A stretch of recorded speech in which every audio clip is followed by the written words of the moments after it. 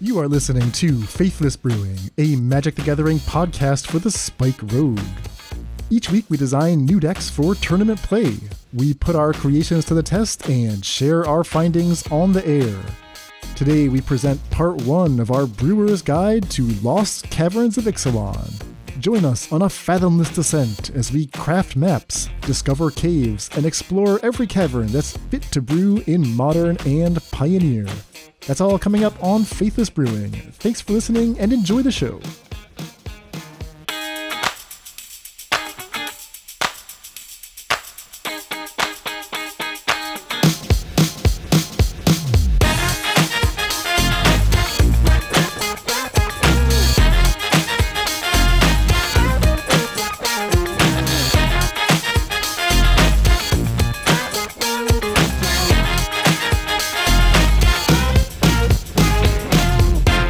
Hello and welcome to the Faithless Brewing Podcast. I am David Robertson, joining you during spoiler season, and I am happy to announce that I will be joined by the CEO of the Faithless Brewing Podcast. He is Cave Dan online. He's Cave Dan in our hearts. Daniel Striever, what is going on, my friend? Hello, David. Hello. I'm glad that my special guest appearances still bring joy to your heart. We got a very special guest today. It's Cave Dan. His schedule was open. We were able to book him. Fallon didn't want him. So we got a ton to get through. We were, seems like just yesterday, brewing up some sweet lists with Blossoming Tortoise. Wouldn't you know it, it's like a few days have passed and we have almost an entire set in front of us. We got about half the set. But they tend to front load the rares and mythic rares, right? So I think we've got like a lot of the cards that are going to matter. Exactly. So they're cramming all the previews into 1 week. We'll get through as many as we can today. That's the agenda for this show, but I think we'll probably need a second episode to come back for whatever we missed. Yeah, we often have the dregs in the later episodes, the 3 and 4 mana, 5 mana, 6 mana cards that end up not being playable at all. Exactly. So, set review is the order of the day. Also got a tiny bit of Magic news. And before we dive in, of course, just a little housekeeping right at the top, which is to say that if you're enjoying the program and want to support the show, the best way to do that is by heading to patreon.com/faithlessbrewing. You can make a pledge at any tier you like, it can be $1 a week, and that gets you immediate access to our wonderful Discord community. Spoiler week, preview week, this is the time to get into Discord. The ideas are flying. Many cards have been declared cracked, many declared broken. Some might actually be. So we'll see. Yeah, and we want to welcome our newest patrons, Faye B and Chris W. Welcome to both of you. Thank you very much for the support. Exactly. Okay, David. So before we get into the current set, Lost Caverns of Ixalan, there was a small teaser that came out, a new collaboration, Magic the Gathering and Marvel. From what I could tell, this is going to be, well, I was going to say shoved down our throats. It's coming. It's coming for Modern, it sounds like. It sounds like there's going to be multiple sets. They're treating this, I was going to say on par with Lord of the Rings, but based on the amount of money this probably involves, I'm guessing it'll be even bigger than that. Yeah, I didn't watch the thing, and I don't play Modern, so... Yeah, I mean, I think this is going to be a huge moneymaker for Magic the Gathering. It seems pretty relevant to me, like Thor and Spider-Man and Wolverine. These seem like creatures that would have power and toughness, legendary, which they like to print anyway. Lots of stuff for Commander people. You can jump up a few casting costs or power levels for cheaper cards, so you can sell packs to Modern players. Seems like a win all around. How long do you think it'll be before they declare these legal in Pioneer? Never. Because they aren't balanced out. They might stop supporting Pioneer. I could easily see that, or Explorer. But they do need a way to move standard legal cards. Like, that's the problem, is they have these two competing things, right? Standard legal cards are not very interesting in Modern, with very few exceptions. They are constantly having mechanics that are only really usable in Modern. I'm looking at the the white enchantment that's 5 cheaper if you got the 5 mana colors, because Modern has fetch triome mana bases. The Beanstalk, right, is a very well-designed card. It just happens to interact poorly with, or very well, depending on what side you're on, Modern Horizons 2 cards. So they can keep doing that. The Descent ability is very easy to achieve in Modern. We'll talk about that for this set. So they have a really hard time finding ways to sell standard packs to people unless they are playing Modern or Pioneer or Explorer. There's only so many of these mechanics they can kind of jam in. So they do the, whatever you want to call it, Universes Beyond. That is stuff for apparently Legacy, is just all cards I don't even recognize anymore.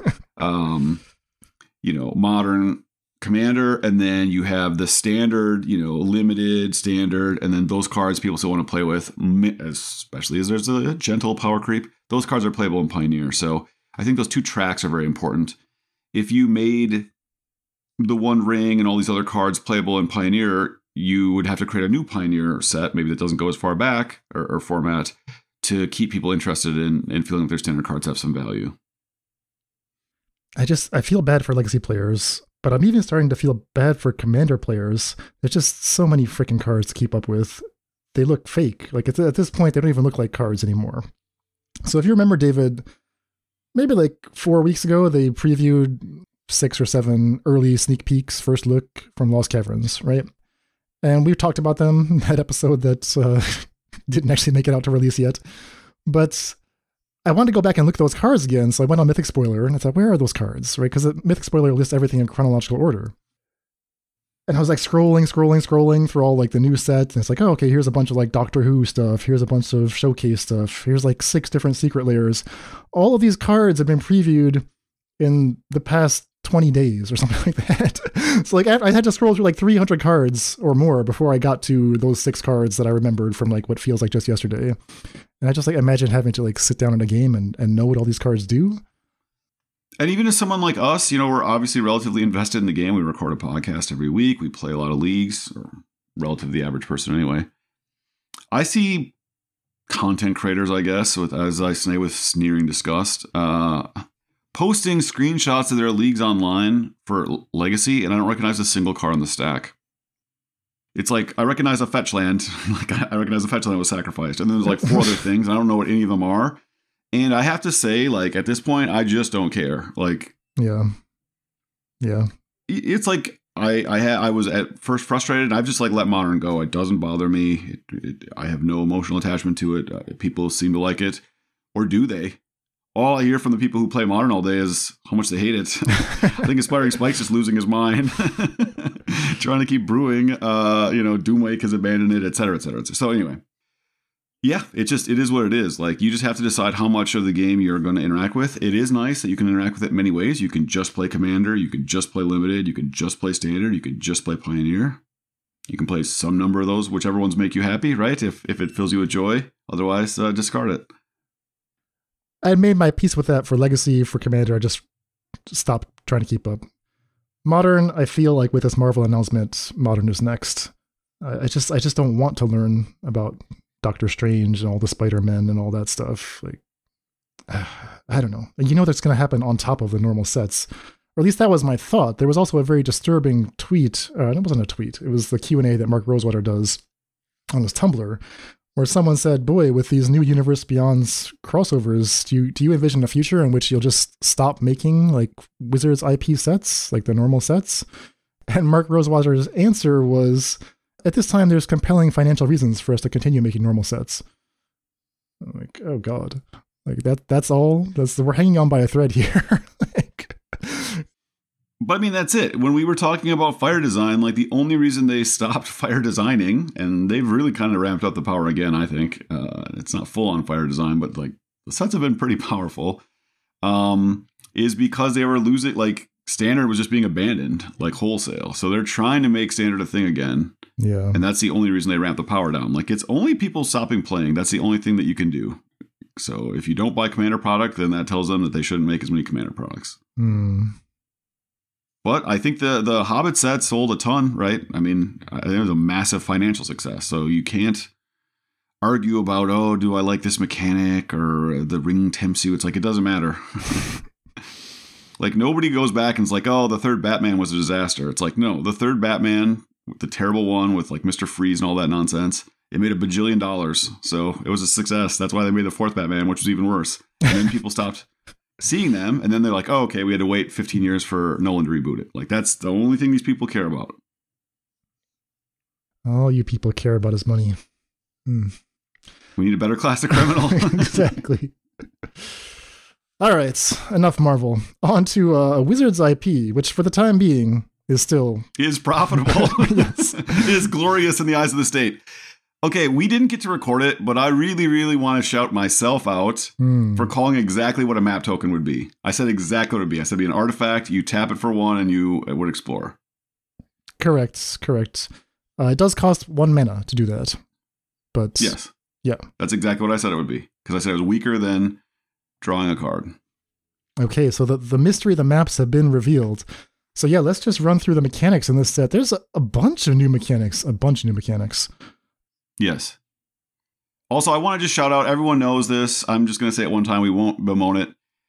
The set symbol on these cards is so cluttered, I could never tell if anything was rare or mythic rare. And then a bunch of the image galleries had the wrong rarity assigned. So it was just a cluster. Like, I'd look at a card, I was like, wow, it seems really weak for a rare, and then it wouldn't be rare, or the card seemed really powerful for an uncommon, and it'd be mythic rare. So we won't belabor that. They really need to do a better job. It's a minor thing, but it's just like preposterous how hard everyone commented on it. Like, is this card rare? And then it's like, oh, you have to look down in the left corner. This is an easy. I struggle with issue. that too. This should not be happening. I mean, the set symbol looks exactly like the original Ixalan set symbol. You just have to really, really squint, and you see there's an eye in the center. Yeah, whatever. Mechanics, new mechanics, starting with craft. So apparently this is an artifact set, bizarrely so. Tell me about craft, David. So craft is an activated ability. I believe it is only on artifacts. It involves exiling the artifact itself, and then some number of other permanents that you either control and or are cards in your graveyard. Now they can be, the conditions are very variable, so it'll change from card to card. Some craft with an artifact, some craft with the card we're going to talk about here, non-lands with activated abilities, some craft with permanents. So yeah, it's a very strange ability. So the front side all does something. So the example we have here is Enigma Jewel. So 1 blue legendary artifact. It enters the battlefield tapped. Tap it for 2 colorless, spend this mana only to activate abilities. And then it has a craft ability. Craft with 4 or more non-lands with activated abilities, 8 in a blue. So you have to pay 8 in a blue. You can even tap the jewel to help you. You exile the Enigma Jewel and then 4 or more non-lands with activated abilities that you either control or are in your graveyard, and then you transform it. So it returns transformed under its owner's control. If you tap it, I guess it comes into play untapped, right? Yeah, it looks like crafting is an exile and then it returns. So exile and return transformed. So if you do all that work, you get Locus of Enlightenment. So Locus of Enlightenment is a legendary artifact that has each activated ability of the exiled cards used to craft it. You may activate each of those abilities only once each turn. Whenever you activate an ability that isn't a mana ability, copy it. You may choose new targets for the copy. So a shit ton of text on this card. This is actually mythic rare, so that seems right. Very complicated. Yeah. So right away, when you see craft with 4 or more non-lands with activated abilities, you're like, okay, this is just an impossibly high craft cost. And on top of that, it costs 9 mana, sorcery speed. Everything that you craft gets exiled, it's just gone. So yeah, you prefer to craft out of the graveyard, I think, because you don't just want to lose all of your investment to a leyline binding. If you craft out of the graveyard, that is to say you give up your Enigma Jewel that's in play, and then you craft with 4 dead artifacts. Oh, excuse me, not artifacts. 4 dead non-land permanents. Then it's like a 1-for-1, and you get this potentially very powerful backside. But I think in this case, we can almost ignore the backside. Is that fair? I'm ignoring the backside 100%. I building around that is pointless. 9 mana is a thing you're not going to get, even with this contributing 2 of it. You'd have to play a bunch of mill cards. Otherwise, just the normal course of the game would have to send cards to your graveyard. They have to be very specific kind of permanents. And even the kind of permanents you'd want to play with this. Let's say, I'm just thinking Bankbuster, right? Turn 2 this, turn 2 Bankbuster. Locus of Enlightenment having the ability of Bankbuster doesn't do anything because it has no power and toughness, and it has no counters to remove to draw cards with. So it has to also be a very specific class of activated abilities. You could activate, for instance, Shark Typhoon, which has a cycling ability. Well, Locus of Enlightenment doesn't get to cycle, so it doesn't gain any abilities there. So yeah, I think you should just basically look at the front half, and is it worth your time? Okay, so the front half, a single blue for a card that taps for 2 colorless mana only spent on activated abilities. I mean, this is Omen Hawker. It's as many more Omen Hawkers as you want. Comes into play tapped. That's not good, but Omen Hawker was kind of the same outside of our Tyvar lines. This being legendary is also a bit of a bummer because you would love to just stack up Enigma Jewels, and I kind of see why it costs 9. Like, if you're going to do this at all, right, if you're going to play Omen Hawker and Enigma Jewel, you're probably going to fill the entire deck. Like, literally every card should have an activated ability, and then it's actually not so hard to meet the craft cost and pay the craft cost. I'm inclined to just say, yeah, let's just try it. I mean, my big worry about Omen Hawker was that it's going to die, or that we're not going to draw it, right? The games just play out so differently if you have Omen Hawker alive or not. If we have Rule of 8, I mean, yeah, why not? Why not go for like a really powerful lines? I think activating a Nykthos with this mana ability is extremely powerful. It's functionally tapping for 3 with a Nykthos because of the Devotion pip. You could use it to power up lands. I think that's one of the easiest ways to get activated abilities into your deck without having to compromise too heavily on your card quality. So I'm interested in even something like Field of Ruin, Demolition Fields, right? This package of 8 land destruction cards that hasn't really found its home yet in Pioneer, but maybe this is it. Maybe this is the solution. Like a mono blue deck with Omen Hawkers, Enigma Jewels, and 8 of those Stone Rain lands. Yeah, I mean, you keep describing that deck, and I am interested to see you play it. I keep playing decks that have enough basic lands that I don't think I'm interested in the Demolition Field thing. But yeah, I've had a bunch of success with Omen Hawker. I think I've 4-1 consecutive times with my Omen Hawker cycling list, and I would definitely play an Enigma Jewel or 2 in there. So I'm excited to try just that. Just maybe go up to the 6 of those effects. And yeah, I think you correctly point out the cycle Shark Typhoon on turn 2 for a 2/2 that draws a card is insane against spirits. Often it just like kills a creature uncounterably, or blocks a spirit that's been pumped by an enchantment. That's just game ending. And the Bankbuster lines are awesome against red-black. And then because you're playing blue, you get to play counter magic, which is the way that you get to interact with mono green and some of the other unfair decks. So how excited are you for this card? I mean, I love playing that deck. It's one of my favorite decks that I brewed. So I'm pretty excited to just play, like you say, like Omen Hawker 5, maybe Omen Hawker 6, and see what happens. Just 5 and 6. I'm planning on never crafting. Just like delete the backside of the card. Okay. I guess you could do it like so. I will be playing. I mean, that deck is playing like 3 Otawara, 1 Sokenzin, and a couple of creature lands. So if they kill those creature lands or we cycle Otawara, I guess I still wouldn't want to flip it. I'd rather have the 2 colorless than the Otawara ability. How does the wording work with Bankbuster? So if I activate the ability of the Bankbuster, does it lose 2 tokens with the Locus of Enlightenment in play, or removing the 1 token is 2 cards? I think removing the counter is part of the cost, the activation cost. Okay. So you remove 1 counter, you get 2 cards, I believe. Okay. But you won't have counters on the Locus, so. Right, but if I had a Bankbuster in play and a Locus of Enlightenment. Yeah. I'm just going to say this is really good. I know we've been burned before. I haven't actually made this blue activated abilities deck work, but I choose to believe. I feel like if I'm putting cards like Rona, like Nykthos, Bankbuster, like Omen Hawker, like Enigma Jewel into my deck, my card quality should be good. Yeah, also relevant, this is legendary, so it's kind of cool with Rona. It like lets you loot again, and then you can flip Rona the next turn. There you go, yeah. All right. Rona's the worst card in the deck, but that's fine. This is on my list, I'll put it that way. Yeah, I will be 5-0ing with this list, because I'm going to 5-0 with that other list eventually anyway, so this will just be in the list when it happens. So that is Craft. Next mechanic is Descend. Or more specifically, Descended, Descend 4, Descent 8, and of course, Fathomless Descent. How many times have you descended today, David? Just out of curiosity.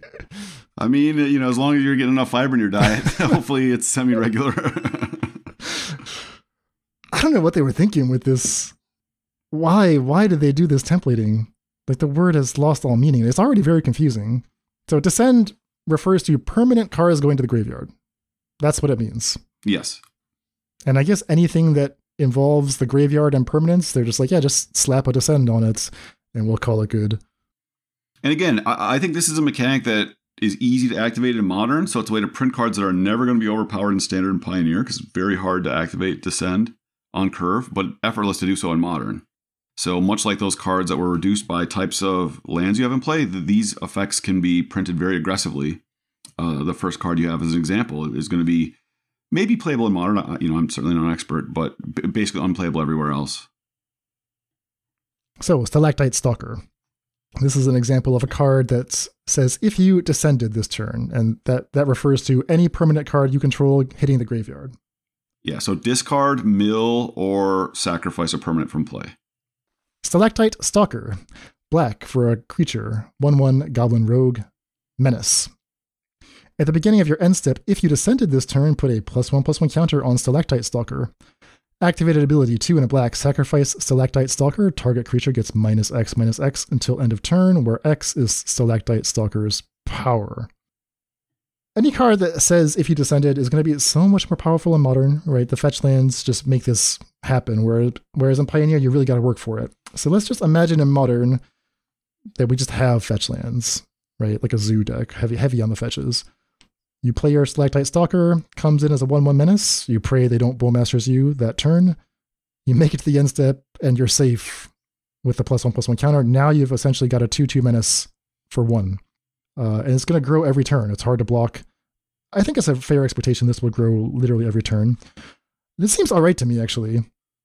Yeah, I mean, I think it's pretty good, right? It's very Delver vibes. I like that as menace, actually. So even as a 2/2, it can attack into 2 open mana. And Bowmasters cannot get the free kill on this. Sure, it can ping it for 1, but it can't just block with the 1/1 creature it makes because of the menace. So it's basically impossible for Bowmaster to kill this in the early game. So you have a cheap card that's like Ragavan, but it gets more powerful as the game goes on. It dodges Bowmasters, and it attacks around Shieldred, which is a card we're seeing a lot of. And yeah, I mean, would a 1-mana 3/3 menace with no extra abilities be playable in Modern? I don't know. Well, here's my question. Imagine a 1/1 for 1 that just grew by 1 every end step with no extra investment required. Right? Just 1/1 for 1 becomes a 2/2, becomes a 3/3, becomes a 4/4. There's a bunch of cards that do that if you work for it. But I'm just wondering if that baseline is already too weak. Yeah, as you're saying that, that just feels weak to me, and this extra ability doesn't seem to do anything. I do like that it gets +1/+1 counters, so maybe if you're making an Agatha Soul Cauldron deck, this is just a creature that's picking up those counters passively. It's providing a normal threat, and then, all of a sudden you have a Scales in play. Maybe you're playing you can remove a +1/+1 counter to do a damage, something. Yeah. So I would call it a maybe. It's going to be an uphill battle for Modern. There is a Goblins deck in Modern, but weirdly, I don't think this fits there. It's just... yeah, it doesn't have any fetch lands. Exactly. And it's not really looking to play Wild Mechanical type cards. But it's definitely closer in Modern than it is in Pioneer or Standard, for that matter. Agreed. Yeah. Okay, so that is if you descended this turn. Now, what about the other descend effects? So Descend 4, Descend 8, and Fathomless Descent. We'll start with Fathomless Descent. This counts the number of permanent cards in your graveyard. Okay, so descending means a permanent hitting the graveyard this turn. Fathomless Descent just checks your graveyard and sees how many cards are there. Permanent cards. Permanent cards. So tell me about Souls of the Lost. Yeah, Souls of the Lost. 1 in a black creature spirit. As an additional cost to cast this spell, discard a card or sacrifice a permanent. Can be any permanent. Fathomless Descent. Soul of the Lost power is equal to the number of permanent cards in your graveyard, and its toughness is equal to that number +1. So it's a star +1, sort of like a Tarmogoyf. It doesn't count both graveyards, it just counts your graveyard, but it counts all permanents. I mean, you're the Crabvine guy, Dad. I mean, I even had a note here. We were complaining about that blue-black adventure guy kind of being costed inefficiently. Correct. This seems very aggressively costed. We can play it, sack a Citrus Supplier. That's a card you're already playing. Mm-hmm. We can play it, discard Vengevine. Get that out of your hand. You can play it in, like, Reanimator Shells that are just putting a bunch of cards in your graveyard. You discard your Gristlebrand or your whatever your Boom Boom is. I like that it doesn't die to Rest in Peace. I like that it doesn't die to Dress Down. I like that you can just self-mill yourself with Crab, which again is something that Crabvine's trying to do. So I think this seems just like very playable.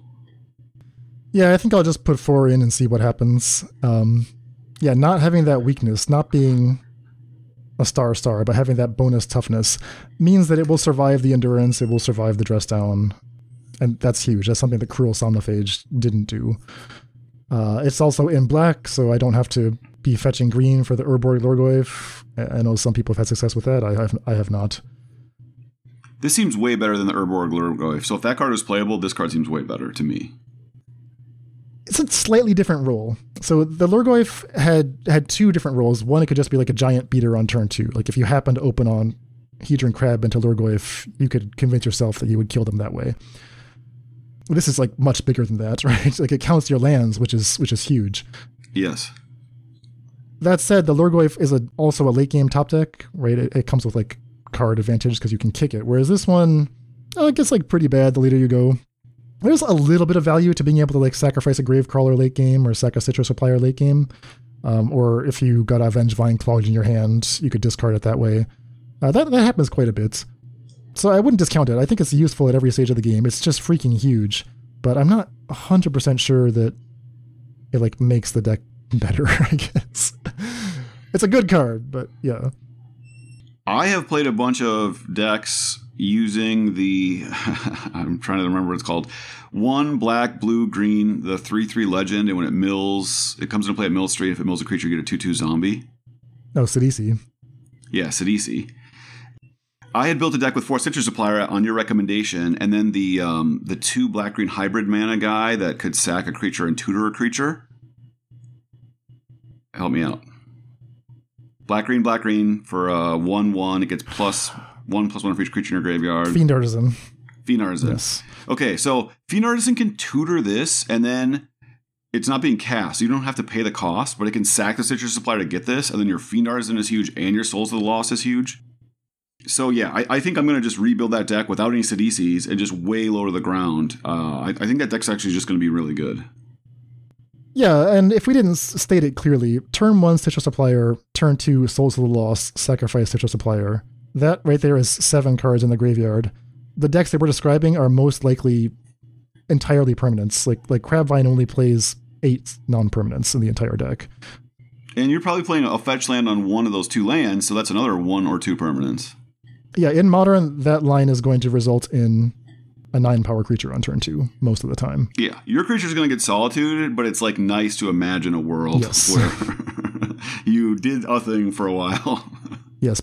But you paid mana for your creature, which is a terrible mistake. True, but I didn't pay mana for the prized amalgams and the Vengevines and the Narcomoebas that are coming back, so... Yes, exactly. Okay, so yeah, I am optimistic for this, for Crabvine. I wanted you to be more excited here. You're a little sedated. Crabvine has hurt you too many times. I'm just so used to the cards that are like, hey, put this in Crabvine, just being like depressingly nerfed in some way that I don't believe it. I'm like a cat that's been kicked too many times. I mean, I think this card's going to be good. You don't have to play all the crappy Crabvine creatures. You just play it as a Tarmogoyf-like card. Yeah, true. All right, so that is the Fathomless Descent. Finally, there's Descend 4 and Descend 8. These just count how many permanent cards there are in your graveyard. So Coati Scavenger, 2 and a green, 3/2, Descend 4. A 3/2 raccoon for 3. When it enters the battlefield, if you have 4 or more permanent cards in your graveyard, you return target permanent card from your graveyard to your hand. So only dealing with permanents means that it's probably just not worth it. Yeah, you can't cast it on curve and get value out of it. This isn't even close. However, if you're willing to descend 8, you could have the Everflowing Well, 2 and a blue, legendary artifact. When the Everflowing Well enters the battlefield, mill 2 cards, then draw 2 cards. So that's a divination plus a mill. Descend 8. At the beginning of your upkeep, if there are 8 or more permanent cards in your graveyard, you transform the Everflowing Well. So the front side just draws cards and sits there until you transform it, basically. When you transform it, you unlock the Myriad Pools, a legendary artifact land that taps for a blue. It also says whenever you cast a permanent spell using mana produced by the Myriad Pools, up to one other target permanent you control becomes a copy of that spell until end of turn. So yeah, you can turn a land into a Tarmogoyf or something, and normally the land would have haste because it's been in play right when you cast your Tarmogoyf, or your black dude we just talked about. I forget what the card's called. Souls of the Lost. Indeed. I love the templating on these where they flip. The land does something cool, but it's only on the spells that the land casts, so they've got it curbed. There's no infinite combo. It's just a cool value play. Yeah, spending mana for spells. Who knew? That was somehow important to Magic's gameplay. Yeah, literally everything you were describing as being unbalanced in Modern is when they fuck with the mana system. Right? Cost reduction, cascading, fetches and triumphs, whatever. Just don't mess with that, and you have a very solid game system. But then you're not pushing the curve or whatever bullshit corporate nonsense Mark Rosewater always throws out. Indeed. Okay, so you're, I'm guessing, not high on Everflowing Well, but when I look at this... Well, I think it's flippable in Modern. Very easy to flip. So then I just have to understand like what the next thing you're doing is. Oh, I'm just thinking blue-white control. You know, I'm playing Divination, and eventually I'll get an extra land out of this. And then what do you copy? Nothing. Just, you know, making mana. Okay. Well, we don't normally cast a lot of sorcery speed divinations in these parts. But used to. I mean, it's not that far off. It's divination plus mill 2. The mill 2 is worth something. And then if you ever turn that into a land, you're golden, right? You're telling me you are. I don't know that I believe you. Okay, I guess what I'm saying is that I don't want to build around the back half. I'm just going to treat that as a bonus island. The front half is like interesting enough that the bonus island is... I mean, drawing 2, milling 2 is not worth a card. No card does that at sorcery speed in Modern. I'm not talking about Modern. You'd want to play. Forget Modern. We're talking about Pioneer. Oh, in Pioneer, yeah, I'm even less interested, but it is interesting that it's an artifact. So you can play it in a bunch of like Artifact Matters ways or cards that tap for mana just for artifacts. But yeah, blue-white control doesn't want this card. I don't know. I mean, there's that quick study deck playing all 4 copies. Yeah, that has flash. That's worth like a whole mana. Mill 2. Like I tap out to play this. I play Shieldred. GG's. The game is over. I'm extending my right hand. How much do you think draw 2 mill 2 is worth? There is no such card, right? At sorcery speed? 2 mana. 2 1/4 mana. It's almost like a fact or fiction.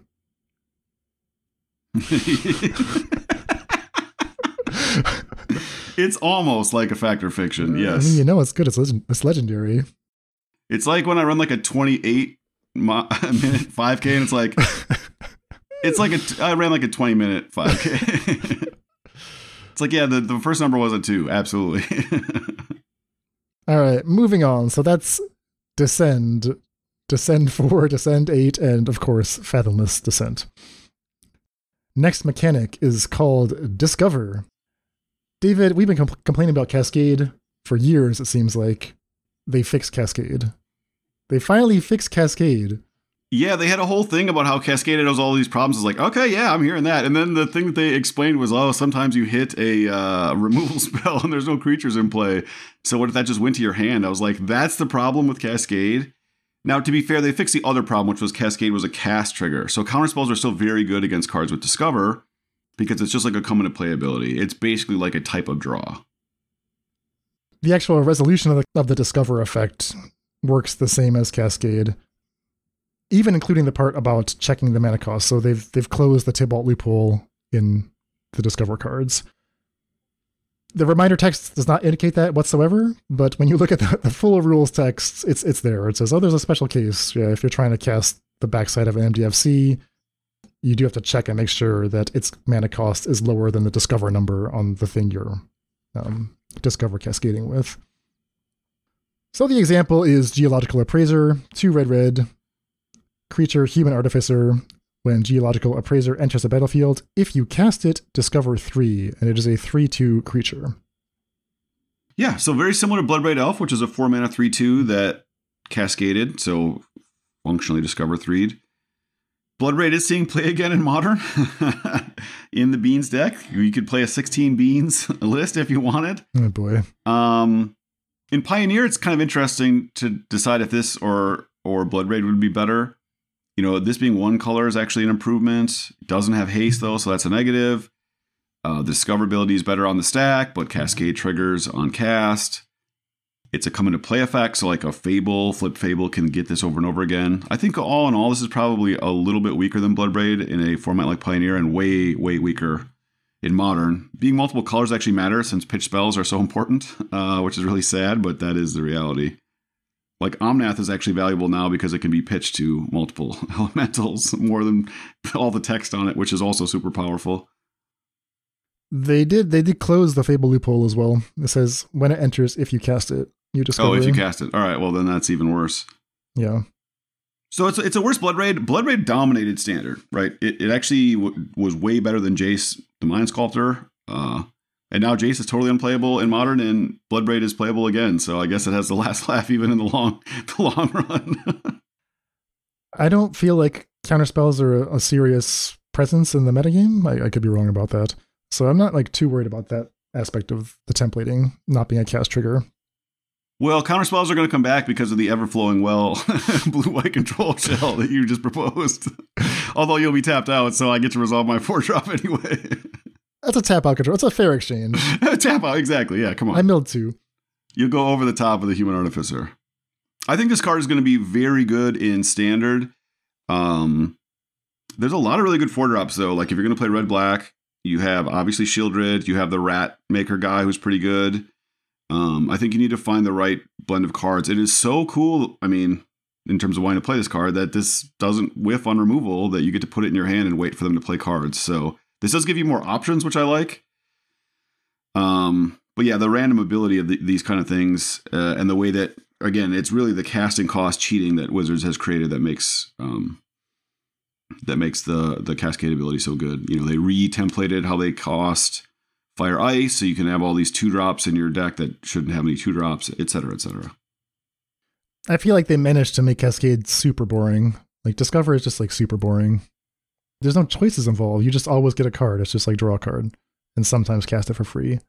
But they picked pretty high Discover numbers, so I think this is the cheapest Discover we've seen so far. There's like Discover 10 or whatever. Yeah. So you're not going to be building around like discovering into a particular thing. Well, you never should have been able to do that. That was a mistake. When they printed all these random, like making Fire Ice a 4-mana card is the problem. The whole point is if you were actually having to do that and not get to play any 2-drop and 1-drop interaction, then you couldn't do these things. But because they made 5-drop creatures that can be played for free and a 6-mana enchantment that can be played for 1, you get all this cheap interaction, which you shouldn't have. That doesn't see the Cascade. Okay, so Pioneer, it's decent value creature. Modern, it's decent value creature. Yeah, I'm going to say unplayable in both, or not unplayable. We'll not see much play in either. Yeah, I think it's just a little bit too much worse than some of the other options. Next mechanic is a returning mechanic, Explorer. And we see this on map tokens. So we talked about Kellen. We got some new ones. New map makers, Spyglass Siren. Blue for a 1/1 Siren Pirate. 1/1 flying. When it enters a battlefield, create a map token. Map tokens are artifacts with pay 1 generic, tap, sacrifice the map. Target creature you control explores. Activate only as a sorcery. So that part is a bit of a bummer. I did not realize that at first. Nevertheless, the card Spyglass Siren is very exciting. Yeah, I mean, we've had a really good run, right, of 1-mana creature that makes the sets value artifact token. Gilded Goose, Thraben Inspector, Epicure. The incubators were actually kind of shocking that they weren't actually very good. There's no value incubator card that sees any play in Standard, and certainly nothing in any other formats.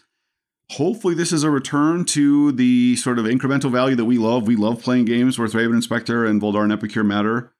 The problem is, of course, map tokens are much weaker than Clues or Blood, and the fact that you can actually counter the ability by killing the creature means you don't even necessarily get value. It's not a good card. Tokens left after sweepers, for instance, if you don't have a creature to play. If they kill Spyglass Siren in response to you sacking the map, they actually are just up a full mana and not down a card. So you have to be very conscious of that. And in that way, I think they've understood it. They've made the body on Spyglass Siren better than any of the other bodies we've seen. A 1/1 flying is what you get for 1 mana. And this is just all upside. A relevant creature type. I think this card is really cool. A cool card in Ninja, you get another map token. I think it's really cool. I think it's also powerful, weirdly enough. For starters, it's game objects. We love those. What are you going to do with the game objects? Is this better than like Blood Fountain for our improvised decks? Is this better than Epicure for some of the Deadly Dispute decks? We'll see. The pirate creature type in this set seems to be triggering on artifacts coming into play. So there's like a pirate Ingenious Smith we'll get to that I think this plays really, really well with. And we talked about Breaches. I think Breaches is actually one of the best cards in the set. As we see cheap pirates with some type of evasion, you just want them in play, right? And when Breaches comes into play, you immediately get value. That's right. Yeah, Breaches is the pirate king at 3 mana. Yeah, 3 mana, 3/3 first strike, and it triggers on when a pirate attacks, not Breaches. So if you went this, there's a bunch of 2-drop pirates we can talk about into Breaches. Mm-hmm. You can get a treasure. You can make one of your creatures unblockable. Exactly. And the treasures are key. You can sack your map tokens. Exactly. But not at instant speed. Got to wait till combat's over. Yes. To be fair, though, you and I love cards like this. We tend to overrate them a little bit. Everyone else underrates them. Like, we were still playing Thraben Inspector in Modern, like, for a while after the party was over. I would say we properly rate them. Law 11 is very excited about this. And well, his number 1 card in the last set was the Black Enchantment discard, and it hasn't yet cracked the code on that. We'll just say that. All right. But yeah. I'm just saying, you and I are going to play the shit out of it. That doesn't mean it's going to be good. It might be. We hope it is. So that's map tokens. 2 more new mechanics. Boy, there's so many. Tell me about finality counters. Finality counter is basically just something that we used to almost have a term for it, but it wasn't like formalized in a specific mechanic. But when a creature comes back from the graveyard under certain effects, it gets this counter. And if it would die with that counter on it, exile it instead. Now, it's different from some of these other effects. You can blink it to get rid of the finality counter. You can remove the finality counter if you have, various effects that do that. So the example we have here, again, a shit ton of text. Tarian's Journal, 1 in a black legendary artifact, tap, sacrifice another artifact or creature, draw a card, activate only as a sorcery, very important. 2 mana, tap, discard your hand, transform Tarian's Journal. It transforms into a legendary land, Cave. It taps for black, or tap, you may cast a creature spell from your graveyard this turn. If you do, it enters the battlefield with the finality counter on it, and it's a vampire in addition to its other types. So this prevents you from being able to cast the same creature over and over again. Yeah, and the finality counter is the least interesting part of this card by far. Yeah, I think it's just a good example of how they're doing it. You can imagine how miserable this would be if they could just like recast the same Sakura Tribe Elder or something, right? In a game, like you could just never attack them and you get infinite value every time. I can see why finalities are useful for the game. It's just, well, I think of that as a very niche, rare effect, and I'm just surprised that they're making this a deciduous, semi-returning mechanic. But it is what it is. Yeah, this isn't that different than exiling the creature from the graveyard and putting a copy of it into play. True. I mean, it's a little different because, again, the counter lets you do a few things. You can eat the counter, you can blink the creature. You can't do that with the... But it's functionally similar in most ways. Finality counters aside, Tarian's Journal looks freaking awesome. Just that first line, tap, sack an artifact or creature, draw a card. Does that even exist anywhere? I don't believe so. There's a few cards that sacrifice specifically creatures or artifacts, and it's kind of exciting space. as we just talked about, there's a lot of cards that give us a creature and an artifact. So this can just slowly chew through them and turn them into fodder for our grand designs. Exactly. I mean, it's not even like you have to dip into unplayable cards. Like, what if Blood Tithe Harvester just always drew a card?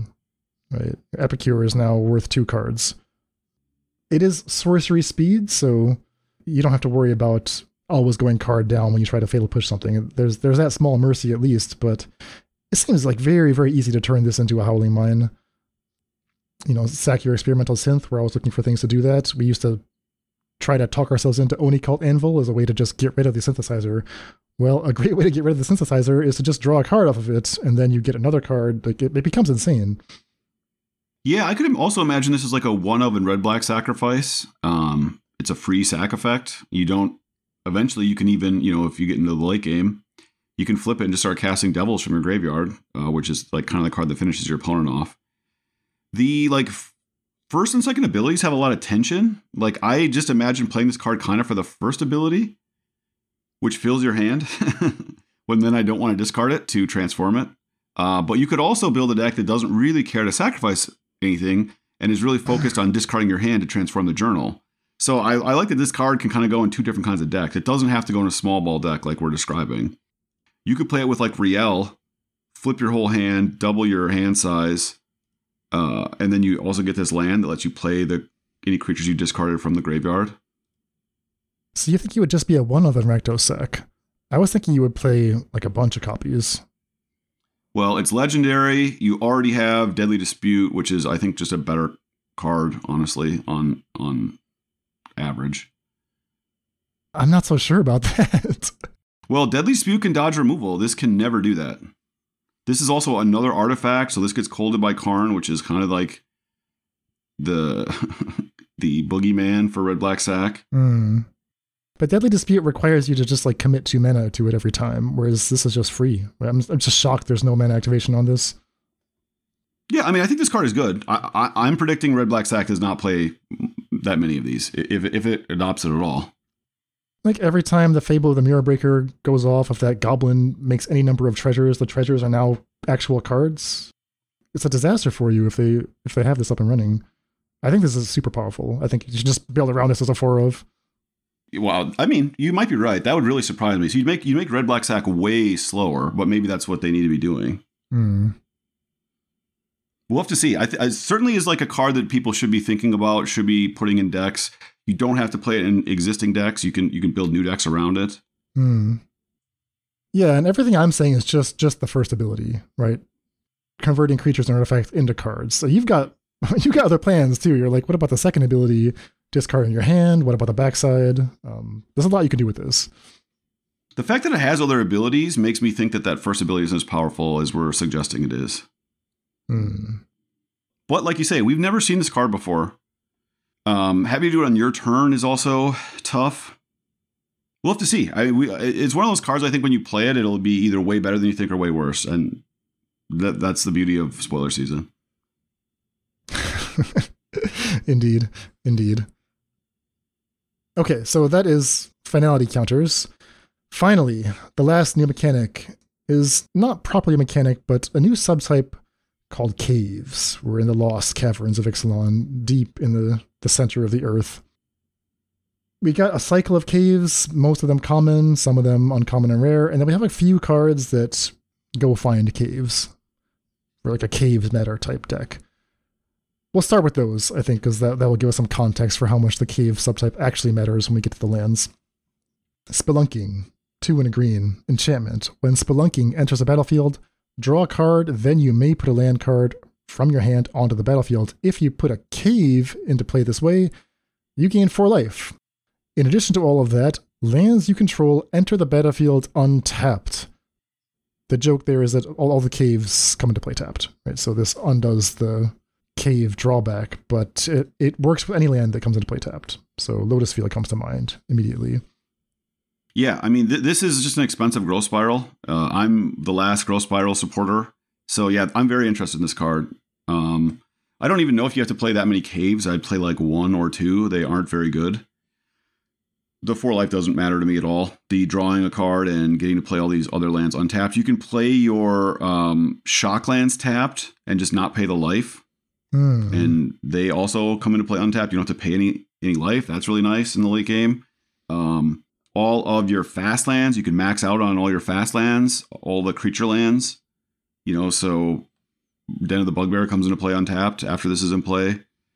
Yeah, I think this card is really good. 4 life is a lot. 4 life is a significant chunk. So I'm tempted by the Caves deck. Having said that, I'm sure they costed it to be competitive in Standard, but these days that's not that much worse than Pioneer. I mean, I wouldn't play no Caves, but you just have a couple Caves in your hand, and at some point you might get 4 life. What do you make of the Lotus Field lines? Awesome. I mean, Lotus Field, the combo deck that we hate, probably will not play this card. But, right now, control decks play that terrible 1/3 and then Lotus Field. You can play Growth Spiral plus this and just play like a normal deck. You don't even have to play a control list, really. You don't have to play Teferi. You could just play the red. You could play a teamer list. I just think there's a bunch of different ways you can go with it. I'm pretty excited. So on turn 3, in the past, all you could do was play your Lotus Field and pass. But now it's turn 3, I play Spelunking, I draw a card. With my extra land drop, I put Lotus Field into play untapped, I sack 2 lands, and now I just have my Lotus Field untapped. And it's I was mana neutral, card neutral. It seems very powerful. Yeah, you can play the red enchantment as well, with this. So now you have all these effects that mean your Lotus Field basically doesn't ever go down mana. I think there's a lot of things you can do with this. Okay, so that's Spelunking. One other Caves Matrix card, Cosmium Confluence. 4 and a green sorcery. Choose 3. You may choose the same mode more than once. The 3 modes are: search your library for a cave card, put it onto the battlefield tapped, then shuffle. That's the one that I'm going to be choosing, preferably 3 times. But there's 2 other options. The second option is put 3 +1/+1 counters on a cave you control. It becomes a 0/0 elemental creature with haste and remains a land. And the third mode is destroy an enchantment. So the baseline, I think, is for 5 mana, you triple Rampant Growth. But not quite Rampant Growth. It's more like an Hour of Promise, right? Because these caves have special abilities. So you're getting 3 specialty lands off of this and triple ramping at the same time. If Spelunking is in play, they come into play untapped. So it's you paid 5, but you got 3 back right away. Yeah, I mean, I think the fail case is you make a 6/6 that ramped once. So very similar to the 5/6 Cavalier with extra flexibility to do the other things. I don't know why we want to go from 5 to 8 mana. Oh, so you think it's more likely to just... Well, it's both, right? It's so exciting. Well, that's the point. You can do everything. You said the base case is to triple ramp on turn 5. That would surprise me if that was the play. Well, why not? I mean, the caves are all worth a lot of stuff, especially the discovery cycle, which we'll get to in a second. I lock in my value if I get lands, whereas if I just put counters on things, they can erase that with removal. Yeah, just in general, you can't just tap out for 5 mana and not affect the board. You're locking in your value for next turn. You're just such an optimist. Well, first of all, I'm not tapping out because I have Spelunking in play, so I get my 3 mana back. Second of all, if I need to, I can destroy an enchantment. If I need to, I can make a creature. Well, you're going to need to. Let me just give you a little spoiler alert. You're going to want a creature in play at the end of spending 5 mana. Maybe you only want it to be a 3/3, so you can double ramp. All right. Well, this is a card that is interesting but not playable without Spelunking. With Spelunking, it becomes much more interesting. So, can you build a Spelunking deck is the next question. And then how many caves do you want? I'm going to be exploring this, but yeah, the jury's out. We got to see what the cave options are. Speaking of, we've finished the mechanics section of the cast. Boy, there's a lot of mechanics. Now we're just going to run through, in our customary fashion, the rest of the set. And that means starting with the lowest mana cost. Right away, we've got a bunch of caves. David, do you want to talk about the hidden cycle? Yeah, so there's a hidden cycle. They all come into play tapped. They all tap for their individual color. So 1 taps for blue, 1 taps for white, 1 taps for black. They all have 4 and a color. So 4 and a blue, tap, sacrifice. 4 and a white, tap, sacrifice. Discover 4, activate only as a sorcery. So for 5 mana, and sacking your land, you get a 4 mana or less random card, random effect chosen from your deck. Maybe the best common lands of all time. Are these common? I believe so, yeah. If common, maybe the best common lands of all time. Discover 4, I think it's one of these mechanics where if you have not built the deck planning to discover, like the bigger the number is actually a drawback, right? Because you trick yourself into thinking it must be worth 5 mana, but you're just going to get like your 1 mana play or something. Well, you can get a 1 mana play. At least this gives you the option to sometimes hit Shieldred or whatever, Wrath of God, if you're in your blue-white deck. Right. Superficially, I thought they were similar to the Hideaway lands at first, but that turned out to not be the case. So he's more like just sack to draw a card and maybe cast something. Hopefully cast. I like that it triggers push.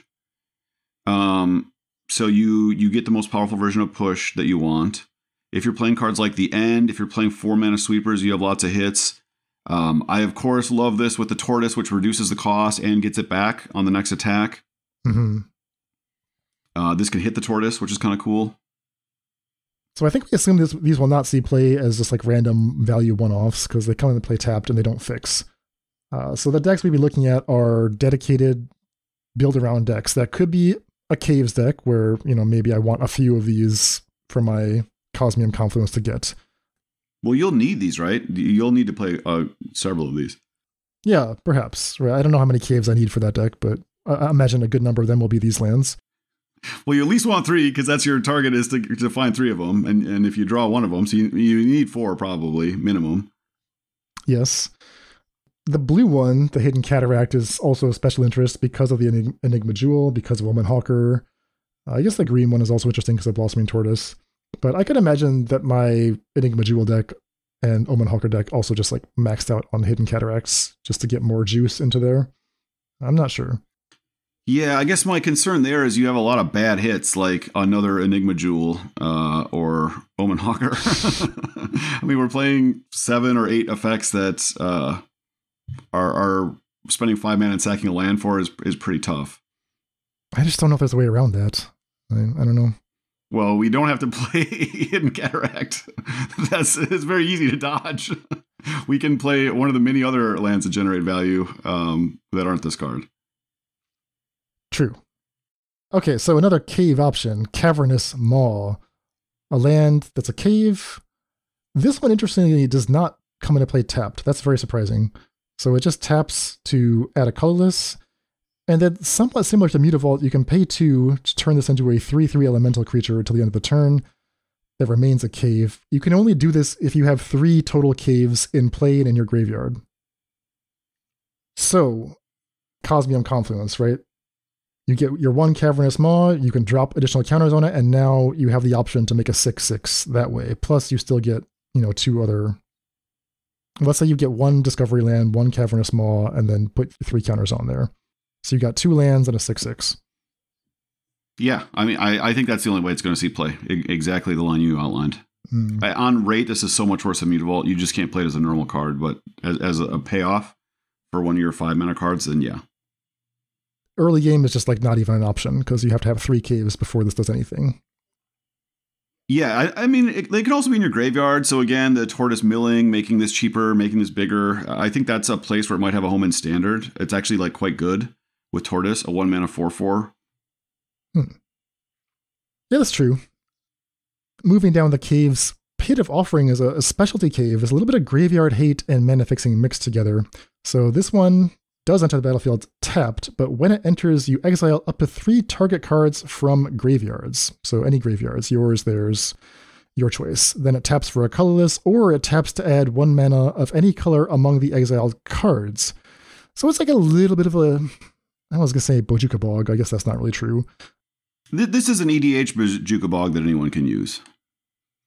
True. It also allows your Cosmium Confluence to clean up a little bit of the mess in the graveyards, and maybe provide fixing. I'm not sure about that.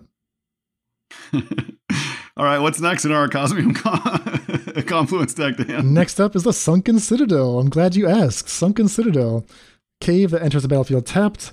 This one, you choose a color when it comes into play, and then it taps for the chosen color. So it's kind of a mana fixer. It's like not that far off of Fabled Passage. Then it has that, I was going to say that fast and move on. Then it has a second ability, tap to add 2 mana of the chosen color. 2 mana of the color you chose, but this mana can only be used to activate abilities from a land source. Even more restrictive than Enigma Jewel. This one is only going to pay for like activating your other caves.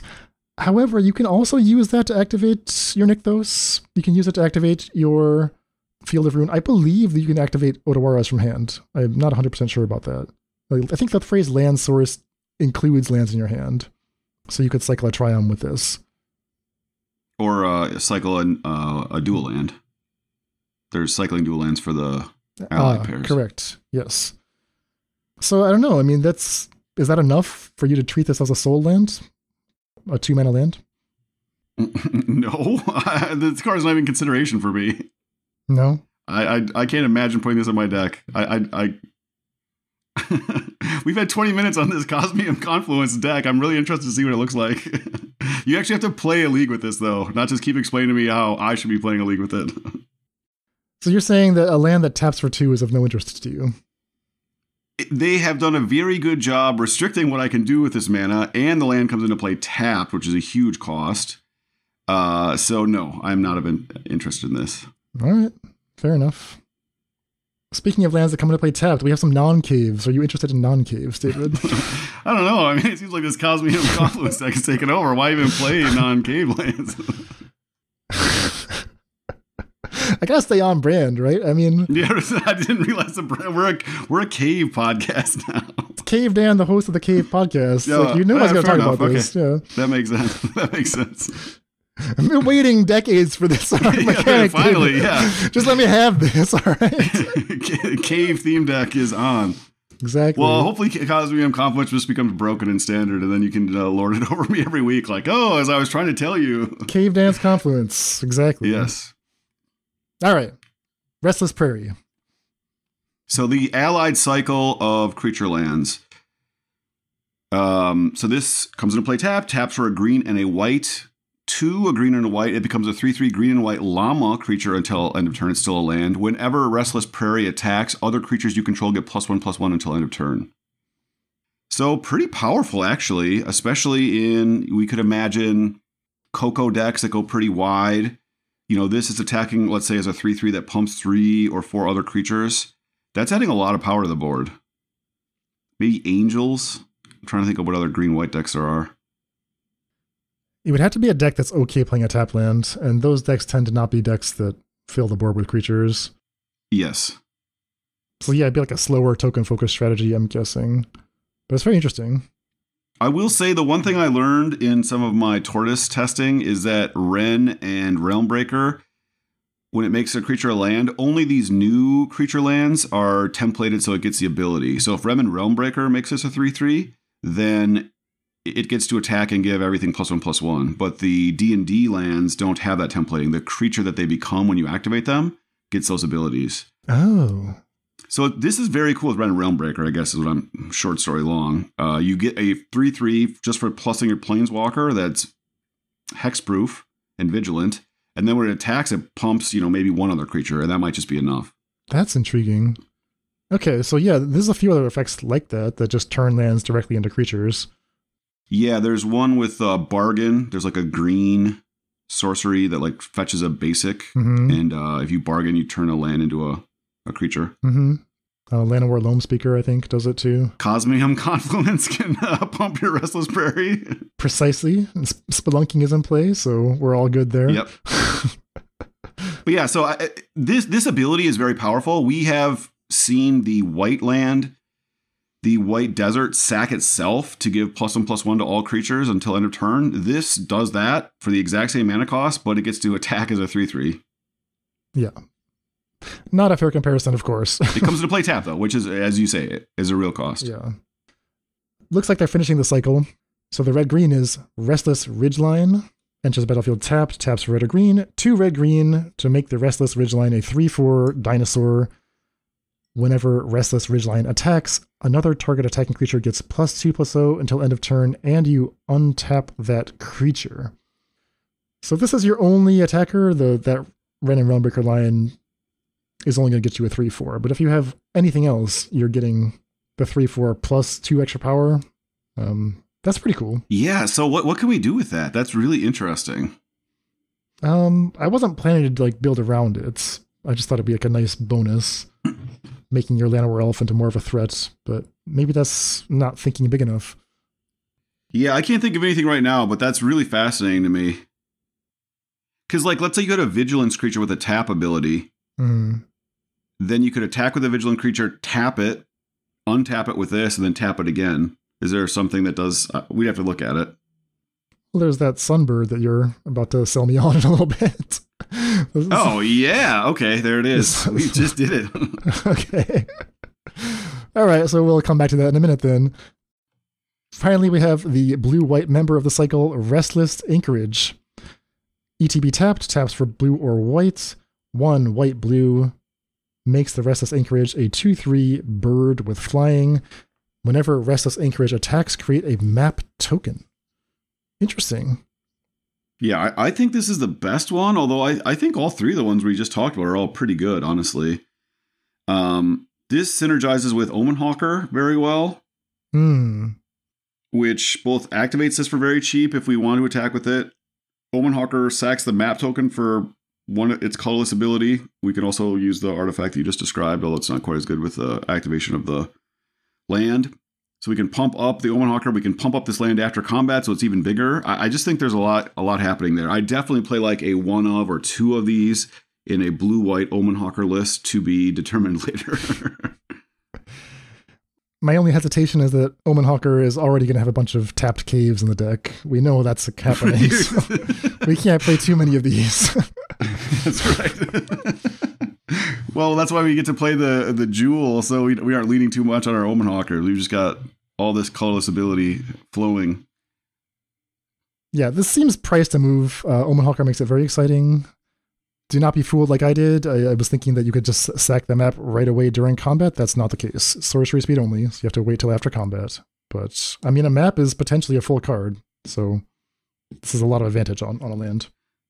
Potentially. And I think, like, maps in non-black colors are a little more intriguing since you don't have to, like, the tension of not being able to trigger Fatal Push. It doesn't, like, haunt you as much. You just, like, whenever you're looking for value, you just go for it.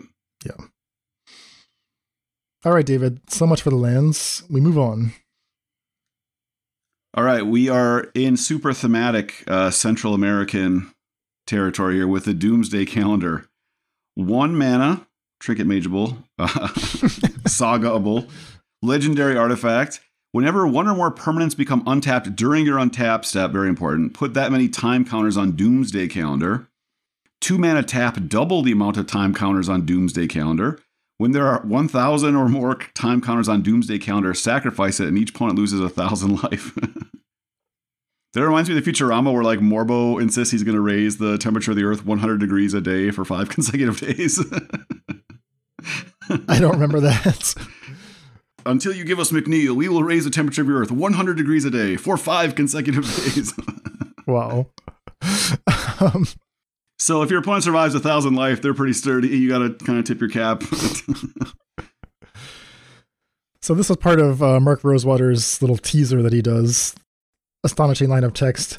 I thought it was just going to be a throwaway text, but now that I'm seeing the card, I'm like, sure, why not?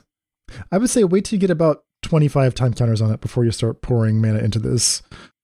It's not that far off of like suspend, I don't know, suspend 12 on turn 1, suspend 6 in the mid game to win the game.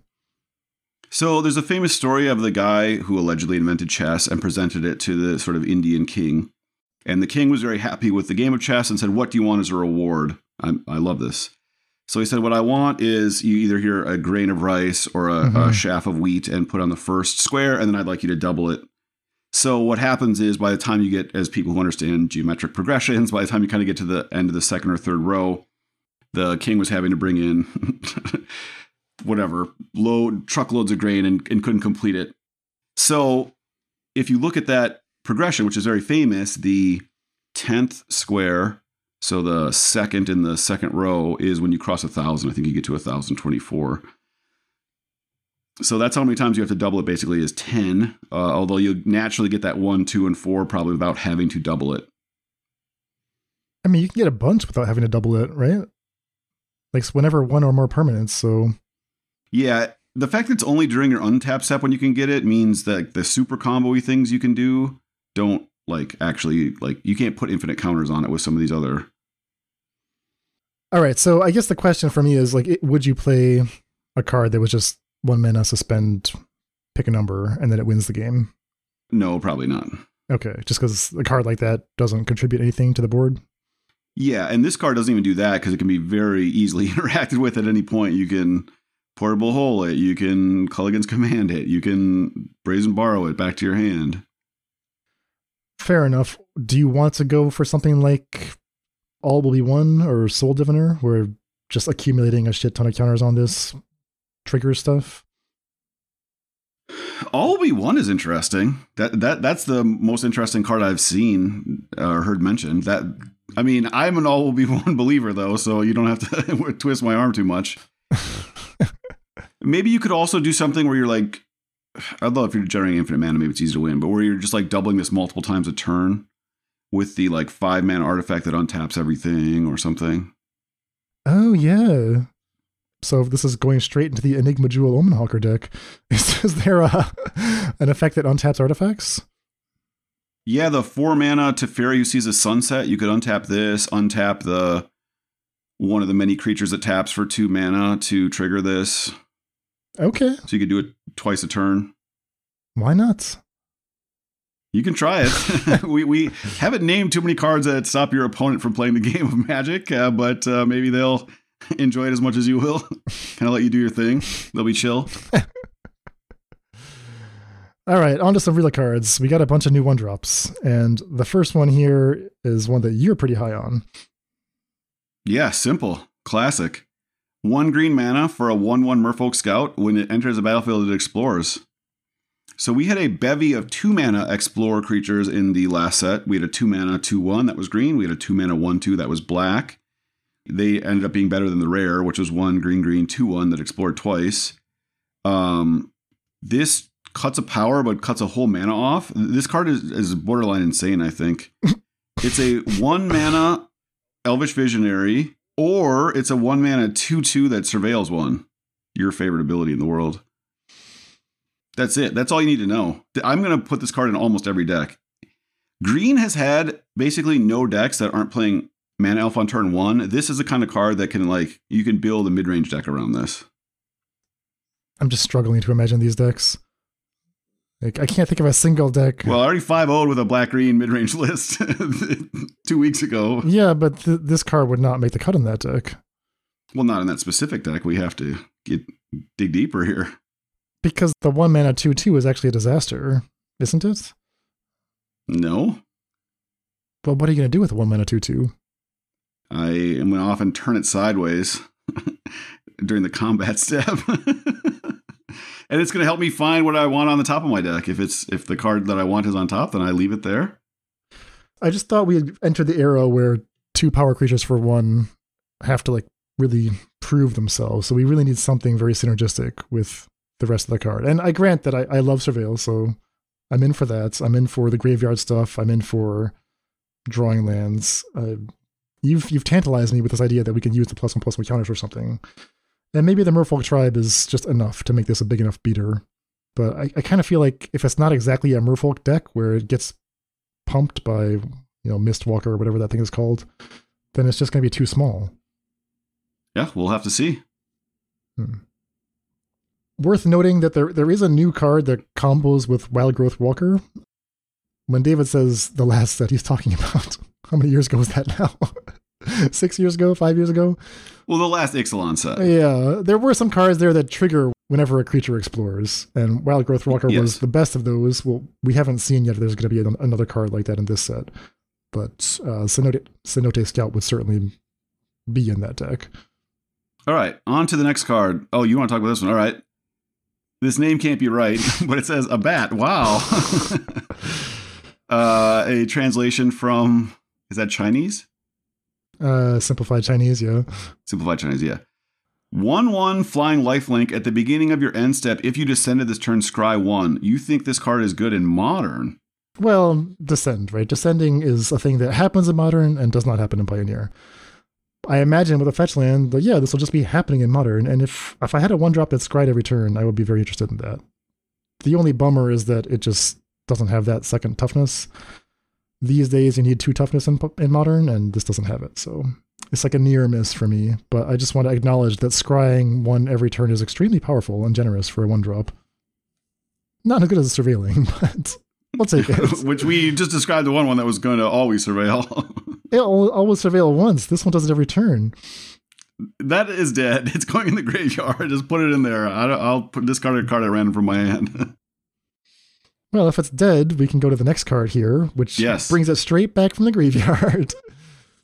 Yeah, Helping Hand. Sorcery, 1 white mana. Return target creature card with mana value 3 or less from your graveyard to the battlefield tapped. So we finally have the 1 mana bring back creature with value 3 or less. They've been printing better and better versions of the 2 mana version, often in white in more recent sets. Of course, in Modern, the black effect has existed forever. A black sorcery that brings back a 3 or less and has cycling, so it's even better. And the creature doesn't come into play tapped. This is the quote-unquote nerf version of that. We won't discuss it in Modern. No reason to do that. But in Pioneer, this seems very, very interesting. So the closest equivalent in Pioneer is 2 mana. This Can't Stay Away, which has flashback. And then there's Return Triumphant, which puts some kind of roll, Young Hero, on the creature. Young Hero roll. There's one that puts a +1/+1 counter. This being 1 mana cheaper makes it very attractive, but coming into play tapped is kind of a bummer, isn't it? Like, it means you can't crew with Greasefang. It means you can't do the Storm Herald kill. Yeah, I mean, those decks suck. I don't care to, I'm glad this is a card that supports, some problem solving as opposed to just going in existing shells. So yeah, it's a bummer to people who just want to play the same decks over and over again, but I don't care about those people. So are you envisioning this just being a value play, or do you think there's some combo you want to I'm envisioning putting Monastery Mentor back into play for 1 mana. Oh. With a bunch of mana up and going to absolute town. Interesting. Okay. All right. And I realized that Monastery Mentor actually works really well with Bargain. Okay. All right. We're getting somewhere. So that's where we're headed. Okay. Next card up, Jadelight Spelunker. It's X and a green, 1/1 Merfolk Scout. It explores X times when it comes into play.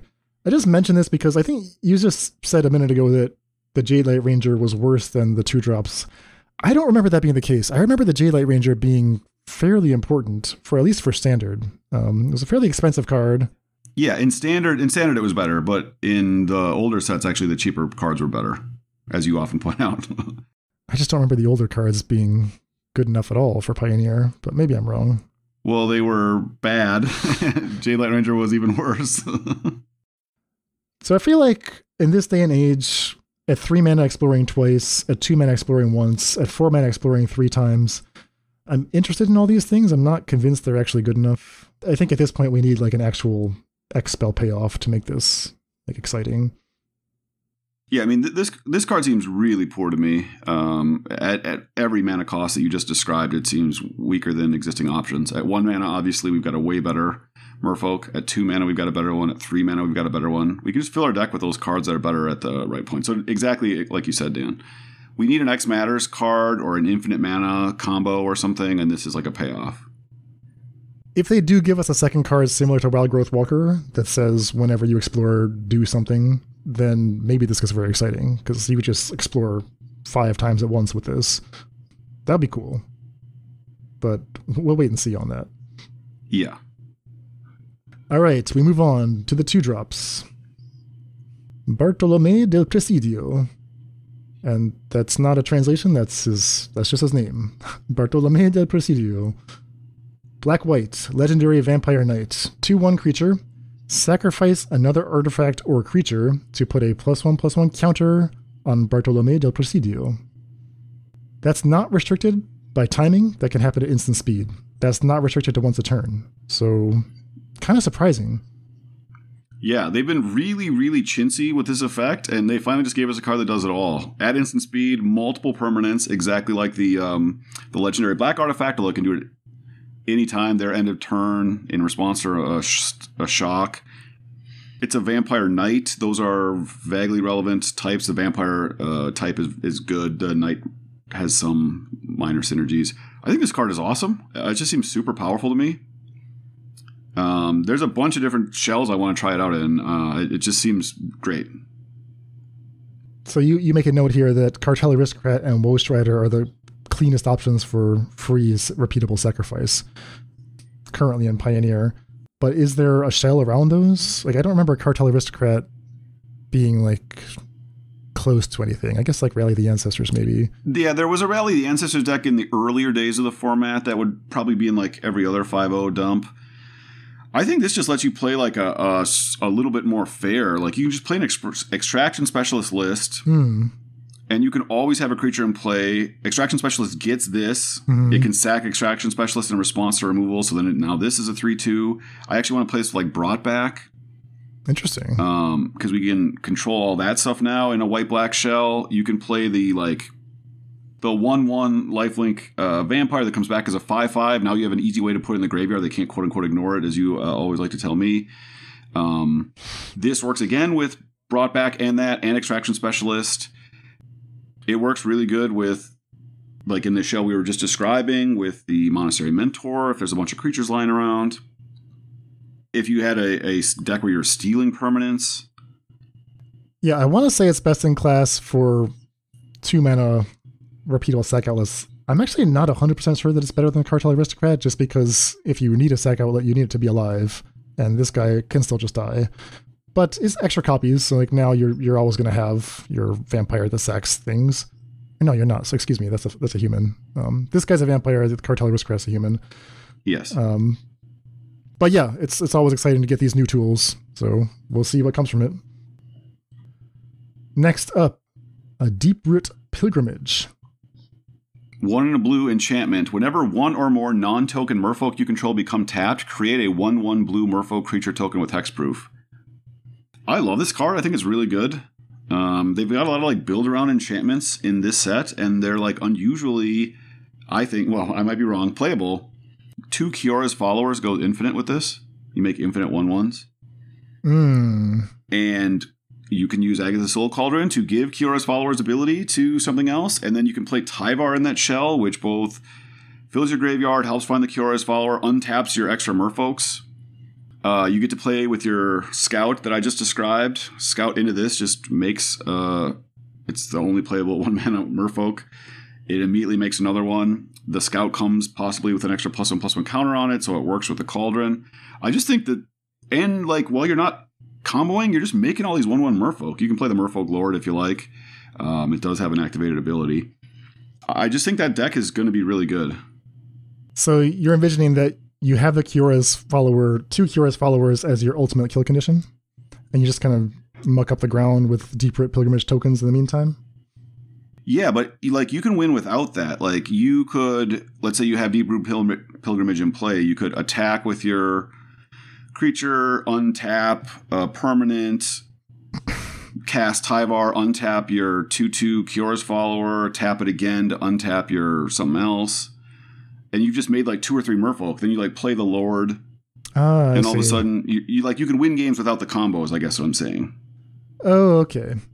You're just going to naturally make a couple of merfolk. So you have like, this is a 2-mana card in your tribal deck that is really good against what red and black tries to do, right? Which is just kill all your creatures. So it's like, well, you're just making a bunch of creatures all the time. Right, and they have hexproof tokens. Yes.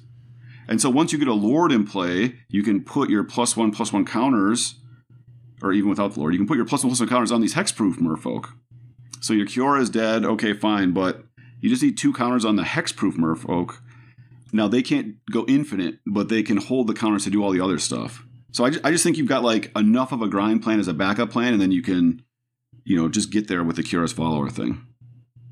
So Kumena, Tyrant of Orazka. This is one of those forgotten merfolk legends. Yeah, I don't know what it does. It's 3 mana for a 2/4. It allows you to tap another untapped merfolk you control to give him unblockable. It allows you to tap 3 untapped merfolk you control to draw a card. Tap 5 untapped merfolk to put a +1/+1 counter on each merfolk you control. There you go. Yeah, I guess the way to get around... So the Pilgrimage has that whenever one or more templating. So if you're just using the combat step, you're only going to get 1 token per turn. And maybe that's where it's going to be a letdown. But David... You're envisioning that multiple times during the turn cycle, you're going to be tapping, untapping with the follower, with Tyvar, with Springleaf Draw, maybe.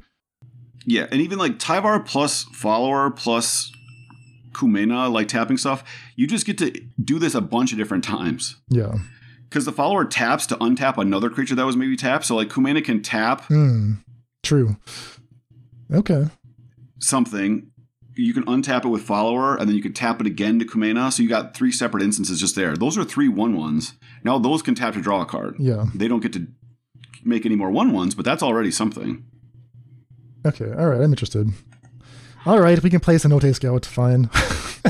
You have a deck for the Scout. Are you happy now? There's a million decks for this Scout. It's going to go on every deck. Turn 1. Freaking 1/1 draw a land. It's unstoppable. I can't believe you don't love this card.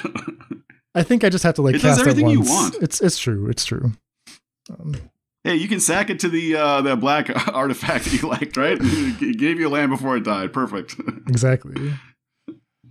All right, we're getting some bangers. I mean, this set looks pretty sweet. Our favorite cards are coming up now, basically. So at 2 mana. This is my favorite card. I love this card. I'm surprised to hear you say that, but go ahead.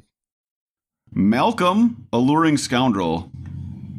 I don't know if this person was in the last set. I don't recognize Malcolm. It doesn't seem like a very magical, mystical name, but whatever. Malcolm in the middle, the Alluring Scoundrel. When it deals combat damage to a player, put a chorus counter on it. Draw a card, then discard a card. If there are 4 or more chorus counters on Malcolm, you may cast a discarded card without paying its mana cost. Flash, flying, 2/1, 2 mana. Ignore the chorus stuff. Doesn't matter at all. I mean, eventually you might get there. That's fine. You don't have to play Proliferate. You might not hit him 4 times. That's okay. This is the best 2-mana looter ever printed by a huge margin. And the fact that it's a pirate with evasion is awesome with breaches. So we play this onto whatever. They play Blood Tithe Harvester. We flash this in EOT. We play breaches attack. We get at minimum a treasure. Or we flash this in, we play Riel. We get to draw, discard, draw again. All 3 of those cards are legendary, so you can play Combat Research. You can also play Mox Amber. This is just, and then there's a with the breaches thing. There's another pirate we'll get to that triggers when artifacts come into play. I just love this card. I'm happy that you're happy. Always good to see the joy in a fellow brewer. I don't think this is that much different from just like a looter Ilkor, right? It's a 2-mana looter that's unblockable, so it has flash, but you're saying you don't even want to use the chorus counters, right? You just want a 2-mana creature that attacks and loots. Well, here's the thing. I flash this in, I play Riel. Okay, now what do you kill? Are you killing Riel or Malcolm? You can kill Riel, you can kill breaches, that's fine. But now the Malcolm counter is starting to matter because I'm going to hit you next turn. Each creature I'm playing is like turning Malcolm into like a super threat. So then again, do you kill breaches or do you kill Riel?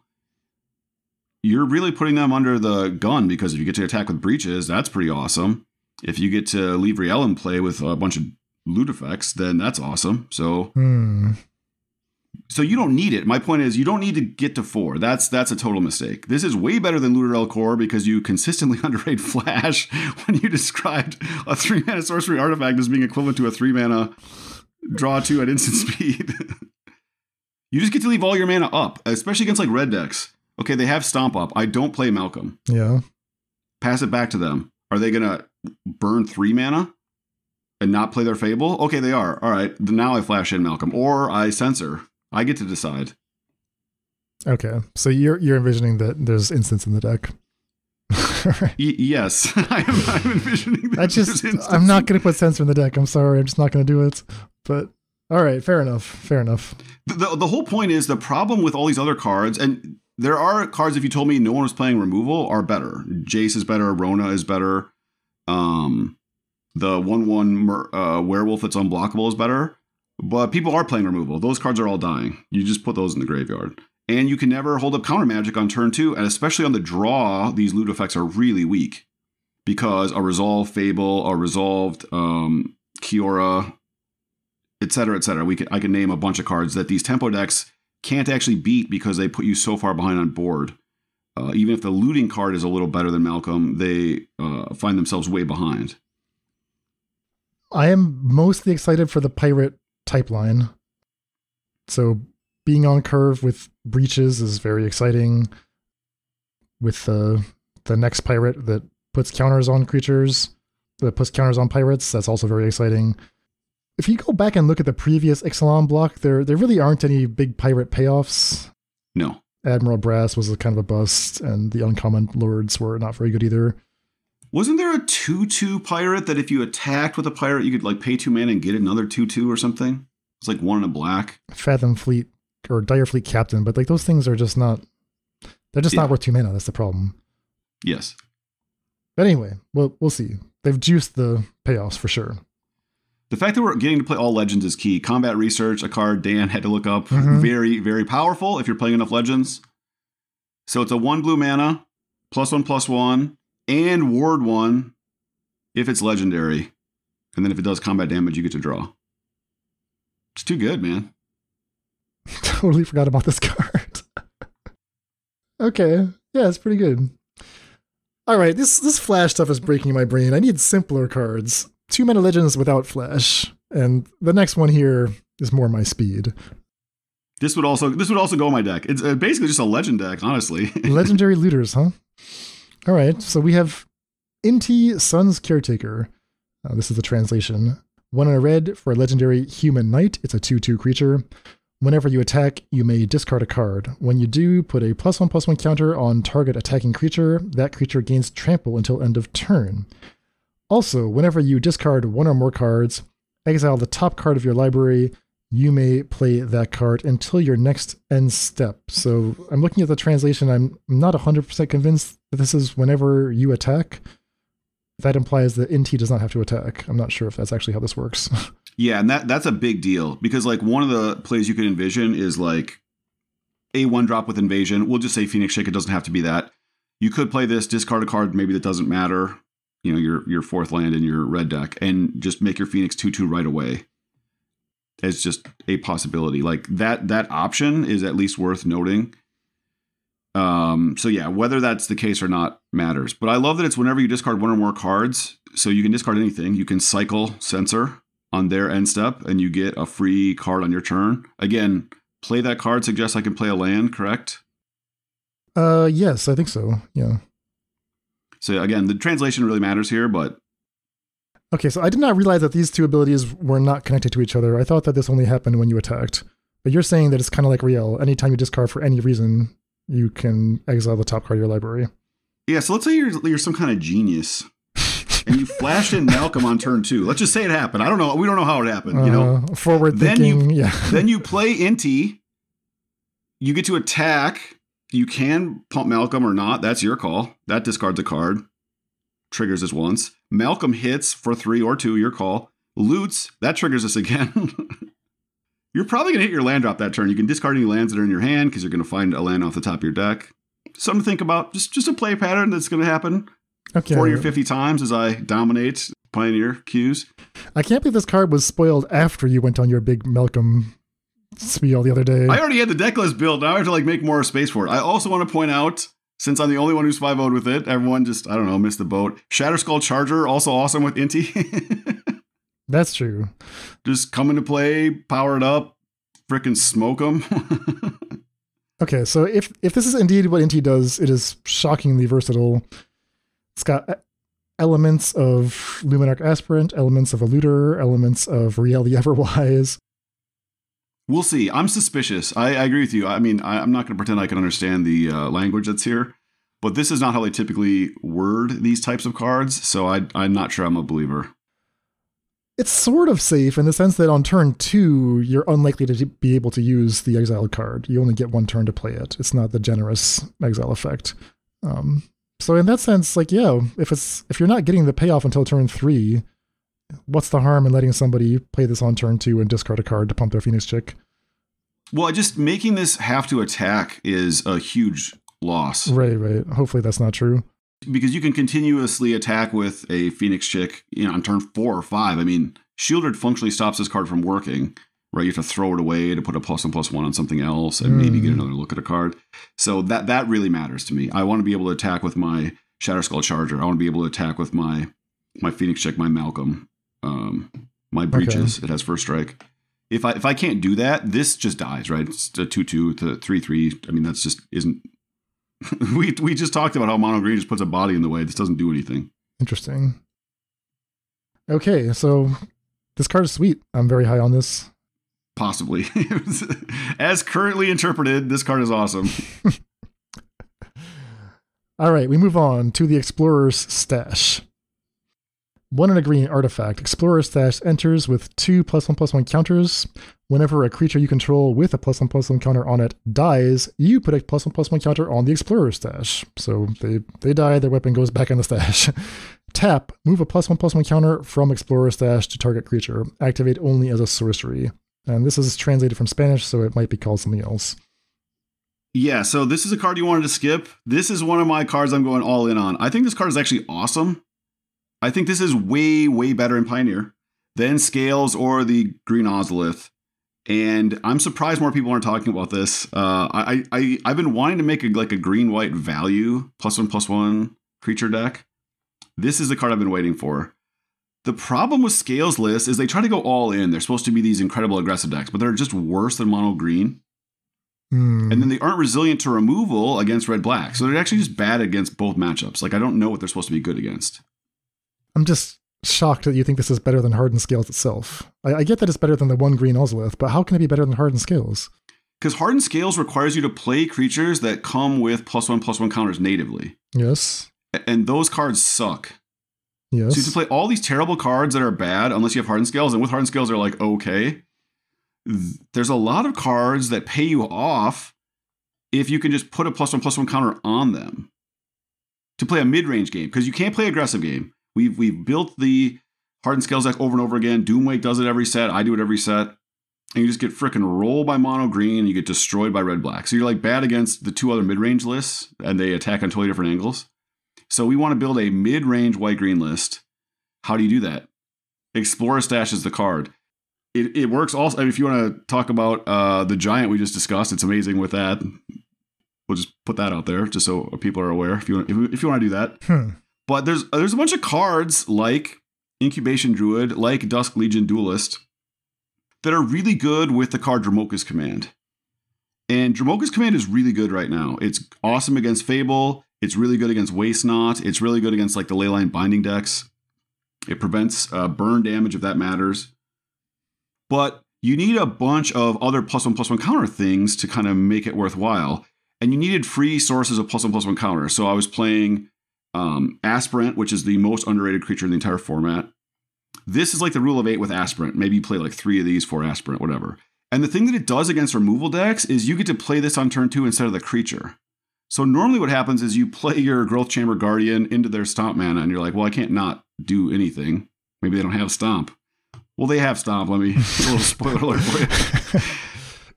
But now, again, you play this on turn 2. And they stomp you or don't, or fatal push something else or don't.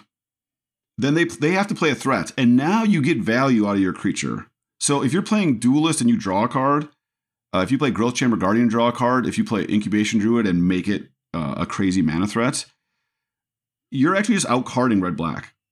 And when they kill your Growth Chamber Guardian, you get your +1/+1 counter back on your thing. You're not ever going to run out of it. You just play another Growth Chamber Guardian and pump that one. They all trade with Bone Crusher Giant, whatever you want to trade with. Gosh. And you have Dromoka's Command as a full-on 2-for-1. I don't want to naysay, because I admire your enthusiasm. But remember how stoked I was for Invigorating Hot Springs? And I was all these things that pay you off for having +1/+1 counters. And then it just turns out it's just not a viable curve. And there I was okay, turn 1 Elf, turn 2 Hot Springs, and you can do all the same stuff. You get 4 +1/+1 counters. I guess that is like too demanding. So you're saying this doesn't have to be red-green, right? You can put it in your white-green deck. I want to play Dromoka's Command as the card. This card supports that. I see. Okay. Are we going to play the Scout in here? Probably. It comes with a +1/+1 counter. Just awesome. Just the best 1-drop in the world. Yeah, that's true. That's true. All right. Well, let's make it happen. I don't have to twist your arm too hard if I'm putting Growth Chamber Guardian in the deck. True. That's what we've discovered. I know. It's like it's got Incubation Druid here. It's got Growth Chamber Guardian. It's got it all. Soul Cauldron with Incubation Druid. We're doing it. People, come on. Let's go. Let's get serious. We move on. Okay, next up is a card that doesn't look like much, but I think we're both very high on this. It's the Staunch Crewmate. Compagno Risoluto. 1 and a blue, human pirate, 2/1 creature. When Staunch Crewmate enters a battlefield, look at your top 4. You may reveal an artifact or pirate card from among those and put them into your hand. The rest go on to the bottom in a random order. We've seen this before. We've seen Glitness Crane. We've seen Ingenious Smith. And yet, somehow, this is just like so much better. Well, Dan, you were the big one to point out that when the enabling card can find itself, yes. And that's a bit, or interacts with it with the mechanic. That was one of the things that kind of flagged us when we looked at Caromonics, that can find other Caromonics as it is. Mm-hmm. Yeah, this being able to find itself really helps your numbers. We have played a lot of Ingenious Smith. Probably you and I have played more Ingenious Smith decks than anyone in the entire format. And we're always scrimping on the artifact count, like trying to get the numbers where Ingenious Smith is drawing a card, maybe even helping us hit our land drops. Could we play this with Ingenious Smith? I don't know. I like this card. I still like Smith. I won't take your dismissal of Ingenious Smith. But yeah, this card is super sweet. It is a pirate for breaches. It does find Malcolm. Well, that's the thing, right? Like, you don't have to be on the artifact angle. You could just be on the tutor my pirates angle. So it's super versatile, and that's, well, not super versatile. It's two decks instead of one. You can put it in. Yeah. You've double the options for this card. But yeah, like, if you want to make that happen, I'm probably going to play 4 Staunch Crewmates in that deck, right? In the Breaches Malcolm deck. Yeah, I probably won't do that, but this is much more of a value card. The question I have, you played that blue prototype, and we were often casting it for 1 blue for a 2/1 that basically drew and cast a 1-mana spell from our graveyard. And you had a big complaint that the 2/1 body wasn't relevant. So I think the big challenge we have is Staunch Crewmate, unlike Ingenious Smith, doesn't grow, right? It will never trade with Bonecrusher Giant. So can we do something to the body to make it bigger? Breaches helps it attack through things. It can, prevent a creature from blocking. So that's an interesting thing to think about, because I just remember it sort of compares very interestingly with that prototype creature, where they're both 2/1 bodies that are giving you value. And Law 11 also specifically said, you need 3 power to really matter in this format. So that's just something we need to think about. Okay, we're getting all this value. We have to make sure as we've found with Ingenious Smith, we've often died with a lot of cards in our hand to, a Shieldred-like effect. I'm not as worried about that, because this is going to go into decks with a lot of creatures. So the problem with the Arcane Proxy was it was like trying to be the only creature in like a Snapcaster role in a spells deck, and those decks just get nothing out of the 2/1. But like here, I'm thinking of those Melkator decks we were playing, where yeah, the Smith was a good card, but it was always like right at the threshold of whiffing. I'd rather just have this. It finds itself. I can replace my 3-1 Inspectors with the 1/1 Pirate that makes the map. And so now I just have a ton of hits. I'm never going to whiff on the Staunch Crewmate. And then I'm just going to attack every turn with like a couple of 1/1s, a 2/1, and some 3/3 golems. And if it dies, it dies. That's fine. Yeah, a cool card we'll get to later, but there's a 4-mana artifact that has tribal synergies and works really well with this fellow. Interesting. It's a hit for this, and it also doubles its trigger. Yeah, if there is like some cool pirate synergy, I'm really glad they gave us this tool as well. So. Yeah. Well, this helps you find breaches. Like, the natural curve you want to play is this into breaches on 3, attack with this, and don't let them block. Yeah. So, going to be investing heavily in Staunch Crewmates. Very happy with that. Next up, Oh, we got the looter scooter is back. Well, the looter schooner. Subterranean schooner, 1 in a blue, artifact vehicle, 3/4 crew 1. Whenever it attacks, target creature that crewed at this turn explores. Yeah, this card seems awesome to me. Like the 3/4 body is really relevant. It's really good against red. There are not that many effects in any of the red decks that actually kill this. Obviously, it dies a push, but that is what it is. You can find it with the guy we just talked about. So you can play a mostly pirate deck with a couple of these as interesting 2-drops. Yeah, I mean, no notes. The main weakness here is that it gets shut down by Karn. This is not going to be a good card against green at all. But against every other color, I think it's actually going to be awesome. How do you compare it to the Omen Keel? So the Omen Keel needs to damage them and is legendary and has 1 less toughness. So I compare it very favorably to the Omen Keel. Because that was one that, we were putting it in our Unctus decks, or I was, and it was always like a card that I felt like should have been much better than it was, but it just wasn't quite doing it. I'm not totally sure if I could articulate why, but just random ground bodies are just not that exciting, it turns out. Now, exploring is essentially surveilling, sometimes drawing a card, so maybe that's what I was missing. Like the ability to actually improve my future draws. Also, exploring on attack, not on damage. The other one had to damage. Correct. Yeah. And again, the one toughness really matters. So, Graveyard Trespasser cannot block this profitably. Blood Tithe Harvester cannot block this profitably, or trade. I can't even trade. Mm-hmm. Only green colds this basically. Okay. And then you pump up your garbage. So we just said, okay, we have a 2/1 that finds an artifact. How do we make this 2/1 bigger? Well, we explore. It turns it into a 3-power creature. Now it does the Law 11 thing. It trades with Bone Crusher, trades with Graveyard Trespasser. So are you going to build around this, or are you just going to throw it into decks where it can be? I'm not going to build around it. Maybe I'd build a Magda list around this. But I think it's just in the pirate list you're describing. I just play I'd play at least 2 of these and just start and see how good it feels. This also turns your crappy creatures into something that matter, right? Your 1/1 that makes a map, that body now matters because all it is jumping behind the keel of this beautiful boat, taking it for a joyride through the cove. Yeah. Turn 3 Malcator, that's a 1/1 and a 3/3. Malcator crews the new boat. Malcator potentially grows. We hit for some damage. I could see it. It's actually an artifact, unlike Cosima, so you can find it off your Ingenious Smiths and such. We'll see. Yeah. I'm a believer. Moving on. We have a new white removal spell. Get Lost. Very cute. Get Lost. 1 and a white instant. Destroy target creature, enchantment, or planeswalker. Its controller creates 2 map tokens. Very flavorful. Yeah, I think this might be the best white removal spell in the format.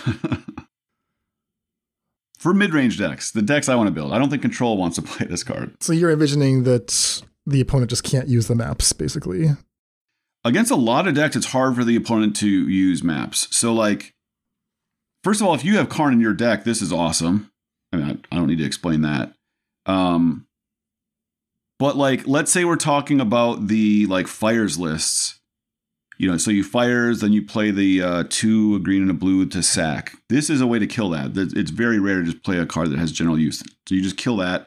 That deck has very few creatures to target with a map. You can also target your own creature. This is templated, so if it matters to you, you can blow up something of yours. You could blow up the 1/1 that made a map and get 2 more maps. I'm sure that my brain has rotted from just being obsessed with game objects, because when you say that, I'm like, oh yeah, I'm definitely going to do that. And when you describe killing their creatures and giving them 2 maps, I'm like, no, I can't give them 2 maps. Are you insane? Those are 2 maps. They'd be happy if they got 2 maps. 2 maps is 2 surveils, it's 2 draw, it's 2 lands. It pumps their creatures. I don't know. So like that's part of my reservation about using it defensively. And then on top of that, I never felt like Fateful Absence was a very good card. Well, Fateful Absence is like very good as like a 2 of, and I think this is in control. Fateful Absence is fine because their theory is, all right, you get to go up a card, but it takes you enough mana that I've established my like really powerful cards. This is interesting in the sense that it stops like the really powerful plays and then gives you, in theory, time to punish them before they can do anything about it. And like drawing lands is worse and worse as the game goes on. Surveilling becomes more and more powerful as the game goes on.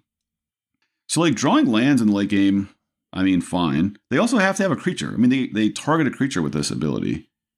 And it's at sorcery speed. So like if you, in the example I was using, blow up their enchantment at EOT, then you get a whole turn cycle before they can even think about using their maps. Be that as it may, let's talk about blowing up your own stuff, because I want the maps. I still want the maps for myself.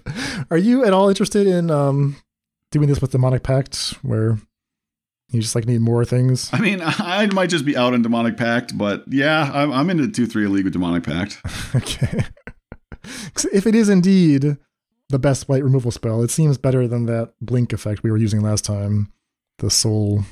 The problem, though, is then we need a bunch of creatures in our Demonic Pact deck to get value out of the maps. And one of the things we want to do in our Demonic Pact deck is play very few creatures because we turn off their removal. Well, we'll just sack the maps to Beseech the Mirror or something. Or Deadly Disputes. Yeah, okay. Now we're having a conversation. All right. So that's Guess Lost. We are making our way through the 2s. Do you want to talk about this blade trap thing? Spring-loaded Sawblade? Yeah, that's it. Spring-loaded Sawblade. Okay, so I don't want to say that this card is good. I just want to point out that Dan and I have made a bunch of mid-range artifact lists that have Ingenious Smith, that go up in all these cards, and they just end up losing to Shieldred even though we're way ahead. We're ahead by miles in every other avenue. And the problem is that the white artifact removal, except for the 5-mana White Stone, Weak Stone, it's the only card that actually kills Shieldred. So Glass Casket doesn't do it. Portable Hole doesn't do it. This is a card that can actually kill Shieldred. Now, is it worth it to play a card that's pretty bad? Maybe, maybe not. It's not terrible. So it's 1 and a white flash. When Spring-loaded Sawblades enters the battlefield, it deals 5 damage to target tapped creature an opponent controls.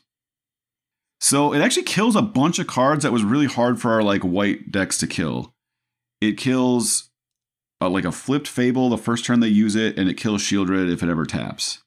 Now, we have a lot of cards that reveal artifacts that we're finding, so maybe they'll know what's in our hand. But they have to tap something eventually, so...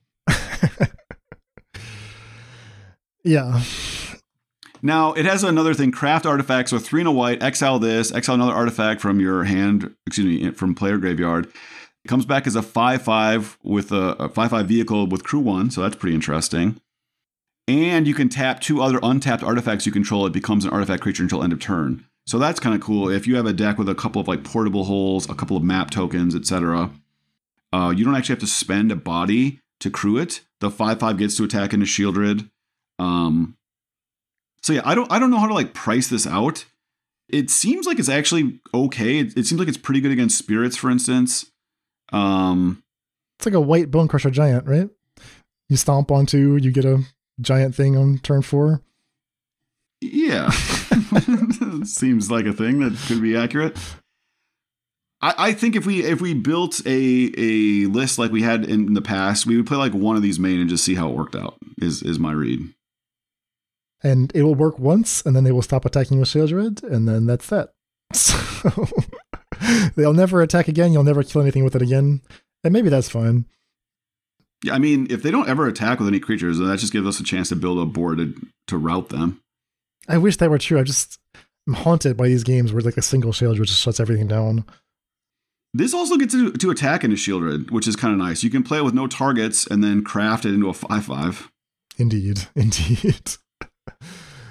Also, again, very small points, but flash artifacts really matter with the Ingenious Smith. It gives you an extra trigger. Okay. All right. There's enough little corner case things here that I think this is at least worth trying. Yeah, there's a 3-mana enchantment. I don't think we're going to get to it in this episode, but it makes a dinosaur whenever you cast an artifact once a turn, and you were looking for flash artifacts. This is basically the only one that's playable. So yeah. So there's that. All right, we move on. Just a couple more 2-drops. Captain Storm, Plunderer of Cosmium. Blue and a red, legendary human pirate, 2/2. That's ominous stats, but the text is very good. The text says, whenever an artifact enters a battlefield under your control, put a +1/+1 counter on target pirate you control. So there's that 1-drop, the siren thing that makes the map. That counts, right? You don't have to cast the artifact. It's just any artifact that comes into play. A token, yes. A map, a treasure, whatever you want. Distributing +1/+1 counters on any of your pirates, including Captain Storm itself. Yeah, breaches can make a treasure when you attack, when a pirate attacks. So this into breaches is at least a 3/3 attacking. Like I said, we'll get to this on our next pod, but the 4-mana artifact that has some synergies with tribal, it doubles triggers. So like I said, we'll talk about that in our next spoiler, but the 4-mana artifact comes into play. It's an artifact to trigger this. It doubles the triggers. If we have a breaches in play, we double the breaches trigger. And then every artifact that's made has double triggers from this. So I think this has a lot of synergies. You do need to have a lot of artifacts, a lot of ways to trigger this, but it definitely pays you off. So the pirates we've seen in this set, there's the 1/1 flying for 1. There's the 2/1 flash looter that you love. There's the 2/1 that we both love that searches as your top 4. There's breaches, the 3-mana lord, the monkey lord that makes treasures and all that stuff. And then there's this one. So it's like within a single set, you have all this great new pirate stuff. Artifact theme there, where are the artifacts coming from? It's just the 1-drop so far, and I guess breaches making treasures. If you have more artifacts that you feel like are appropriate, then the staunch crewmate finds them. Well, you can play the vehicle we just described, the 3/4. Mm-hmm. You have enough legends, you can play some number of Mox Ambers. Mm-hmm. Oh, that's true. I was just talking about that 4-mana tribal artifact. Yes. Is very good, and that might just be enough. The thing is, I think you have to kind of build a bunch of different decks. Like the 2/1 looting card isn't very good with all these other artifact matters cards. So you kind of like the 2/1 guy that finds artifacts. That's a very like tap out version of the deck. You don't want to play any flash cards there. You're kind of like consumed with power. So I think you just kind of have to like mix and match. But you'd like enough legends, I think, to at least be able to play 1 or 2 Mox Amers, because that's really good with Captain Storm. Yeah. Fable is a card you can play. Again, you don't want to get too expensive maybe, but Fable allows you to get a treasure every turn when it attacks. True. All right, so cautiously optimistic for Captain Storm. Magda. Dwarf pirate? No, dwarf pilot. She's not, but she makes treasures. True. I mean, just like a free source of treasures. True. And if you have other dwarves, like every dwarf that crews the artifact pumps Captain Storm, basically. Ragavan, that's going to be in Pioneer Masters in the Marvel set, I'm sure. Probably. All right. Last but not least, we have a 2-drop that everyone's talking about because this may be a thing. I mean, if this is a thing, this is a shocking new combo. So, David, do you want to tell us about Amalia? Amalia Benavides Aguirre.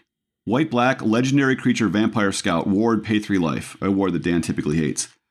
2/2. Whenever you gain life, Amalia explores. Then destroy all creatures if Amalia's power is exactly 20. All other creatures. So yeah, you pointed out this is not limited to once a turn. With a Soul Sister, you can be exploring a lot.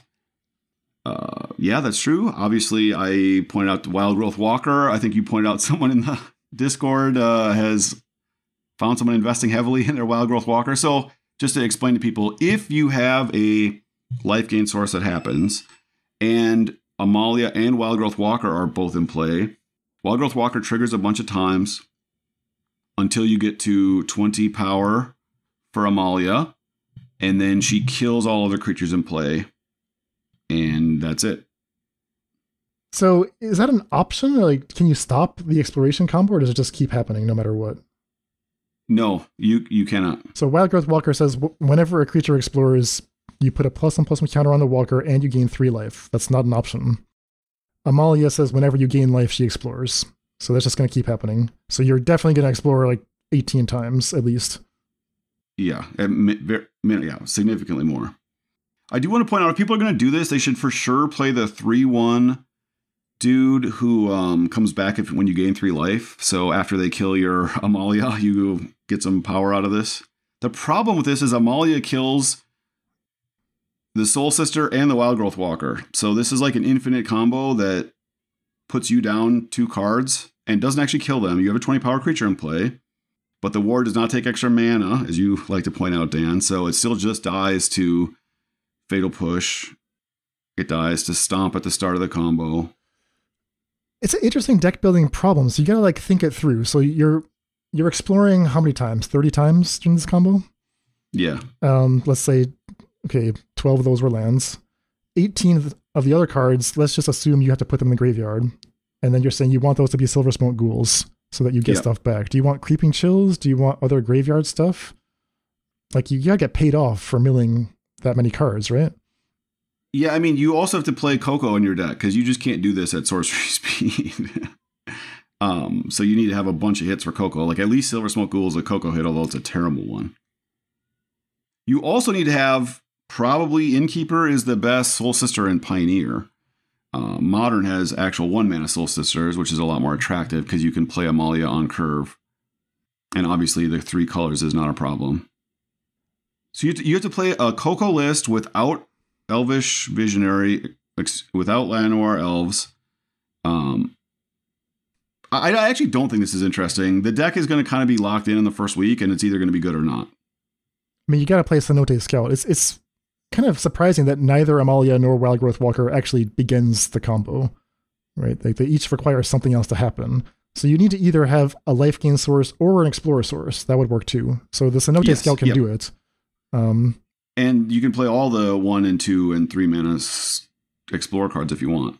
Like, you can just play a Wild Growth Walker deck. Sometimes you don't draw Amalia, right? So you just Wild Growth Walker plus Cenote Scout, can gain a bunch of life if you want. I mean, Wild Growth Walker is not a good card. And that's a really big problem. Well, it's good if they're attacking you, but they're probably not. I don't know. It's good against red. It's a nightmare against red. That's for sure. Yeah. I mean, although now, because people don't remember, at the time, we didn't have good ways to kill it. Now you just play it 1 red mana and Wild Growth Walker's dead.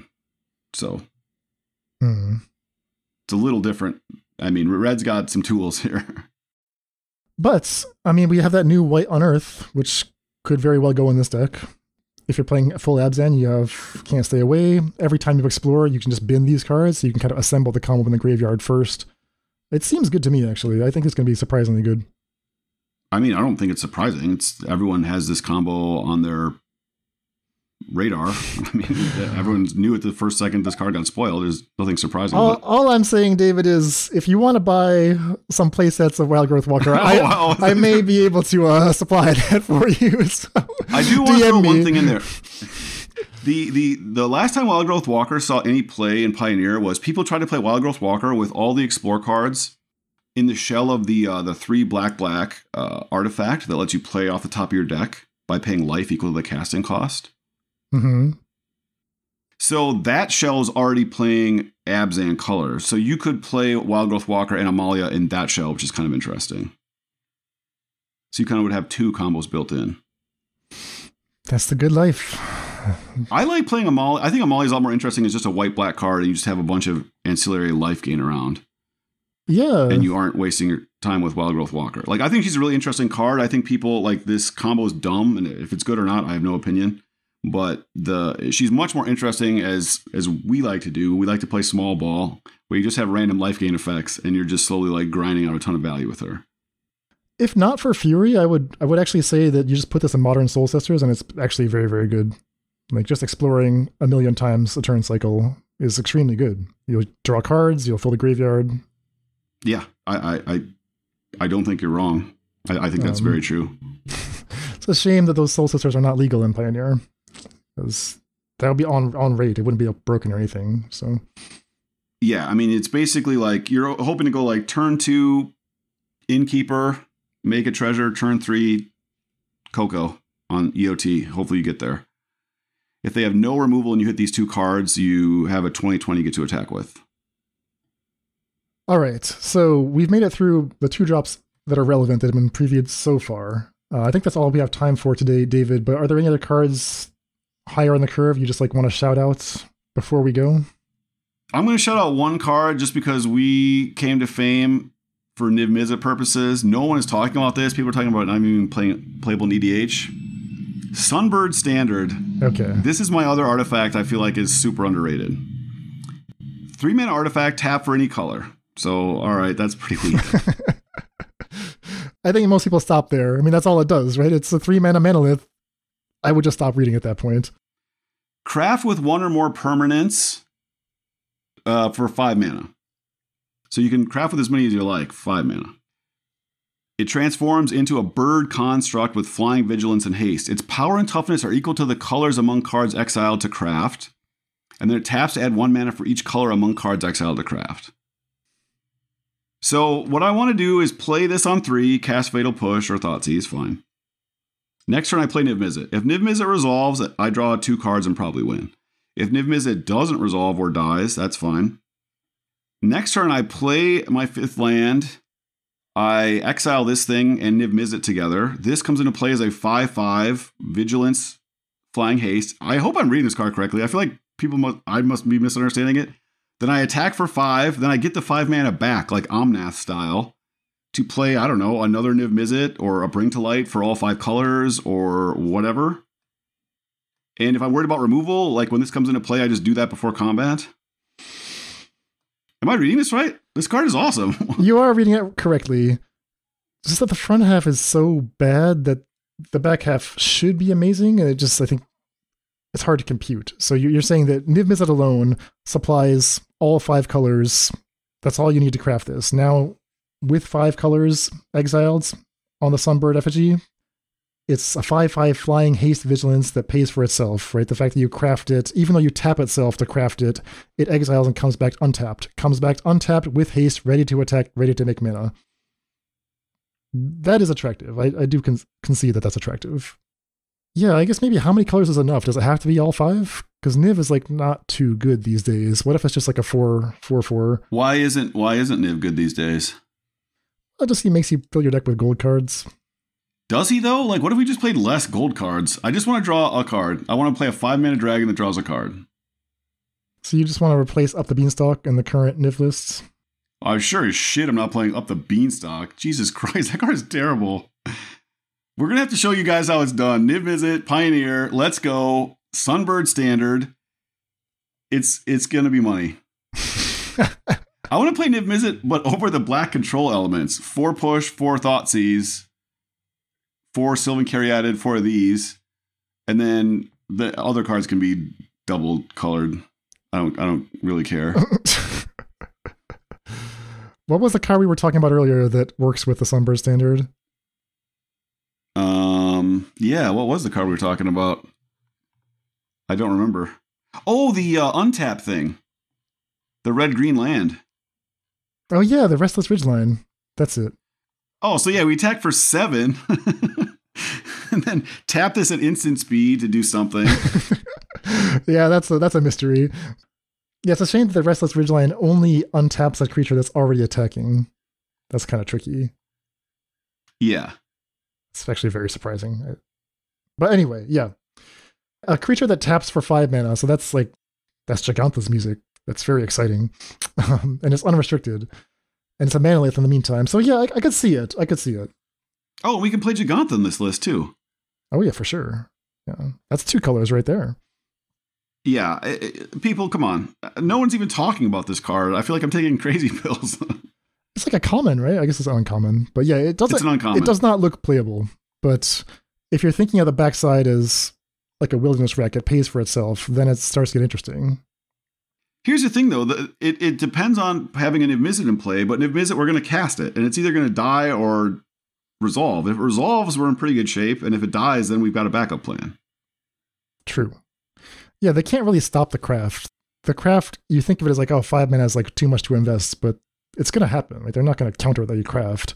And you're going to get the haste mana source on, like, that's guaranteed. So, yeah, and it's still a 3 CC cost, so it dodges push somewhat. Oh, true.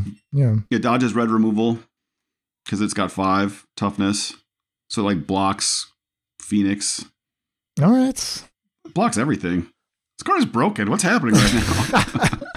And it's beautiful too. Looks amazing. So yeah, the if you're into Latin American art, this set is very beautiful. All right, so if you stuck with us this long, you get a little spicy tech. You missed your window to buy out Wild Growth Walkers, but you can still buy out your Sunbird Standards and your whatever Explorer stash. Right? These are David's hot picks for draft uncommons that are going to break Pioneer. We'll see. I'm excited. The set looks awesome so far. Yeah, I think this is another banger. The Wizards has been on a bit of a hot streak. Yeah, absolutely. All right, we are out of time for today. A lot more cool cards are coming higher on the curve. I'm sure in the next couple days we'll get the rest of the set, which will also have some other cheap, efficient tools if these trends continue. And we'll cover all that next week. All right, sounds good. Take care. All right, take care. This concludes part 1 of our Brewer's Guide to Lost Caverns of Ixalan. Tune in next time for the second 3-hour installment of our full set review in Modern and Pioneer. Support for this podcast is provided by brewers like you. Join the Faithless family and help support the show at patreon.com/faithlessbrewing for Discord access, bonus content, and more. That's all for today. Stay safe and we'll see you next time.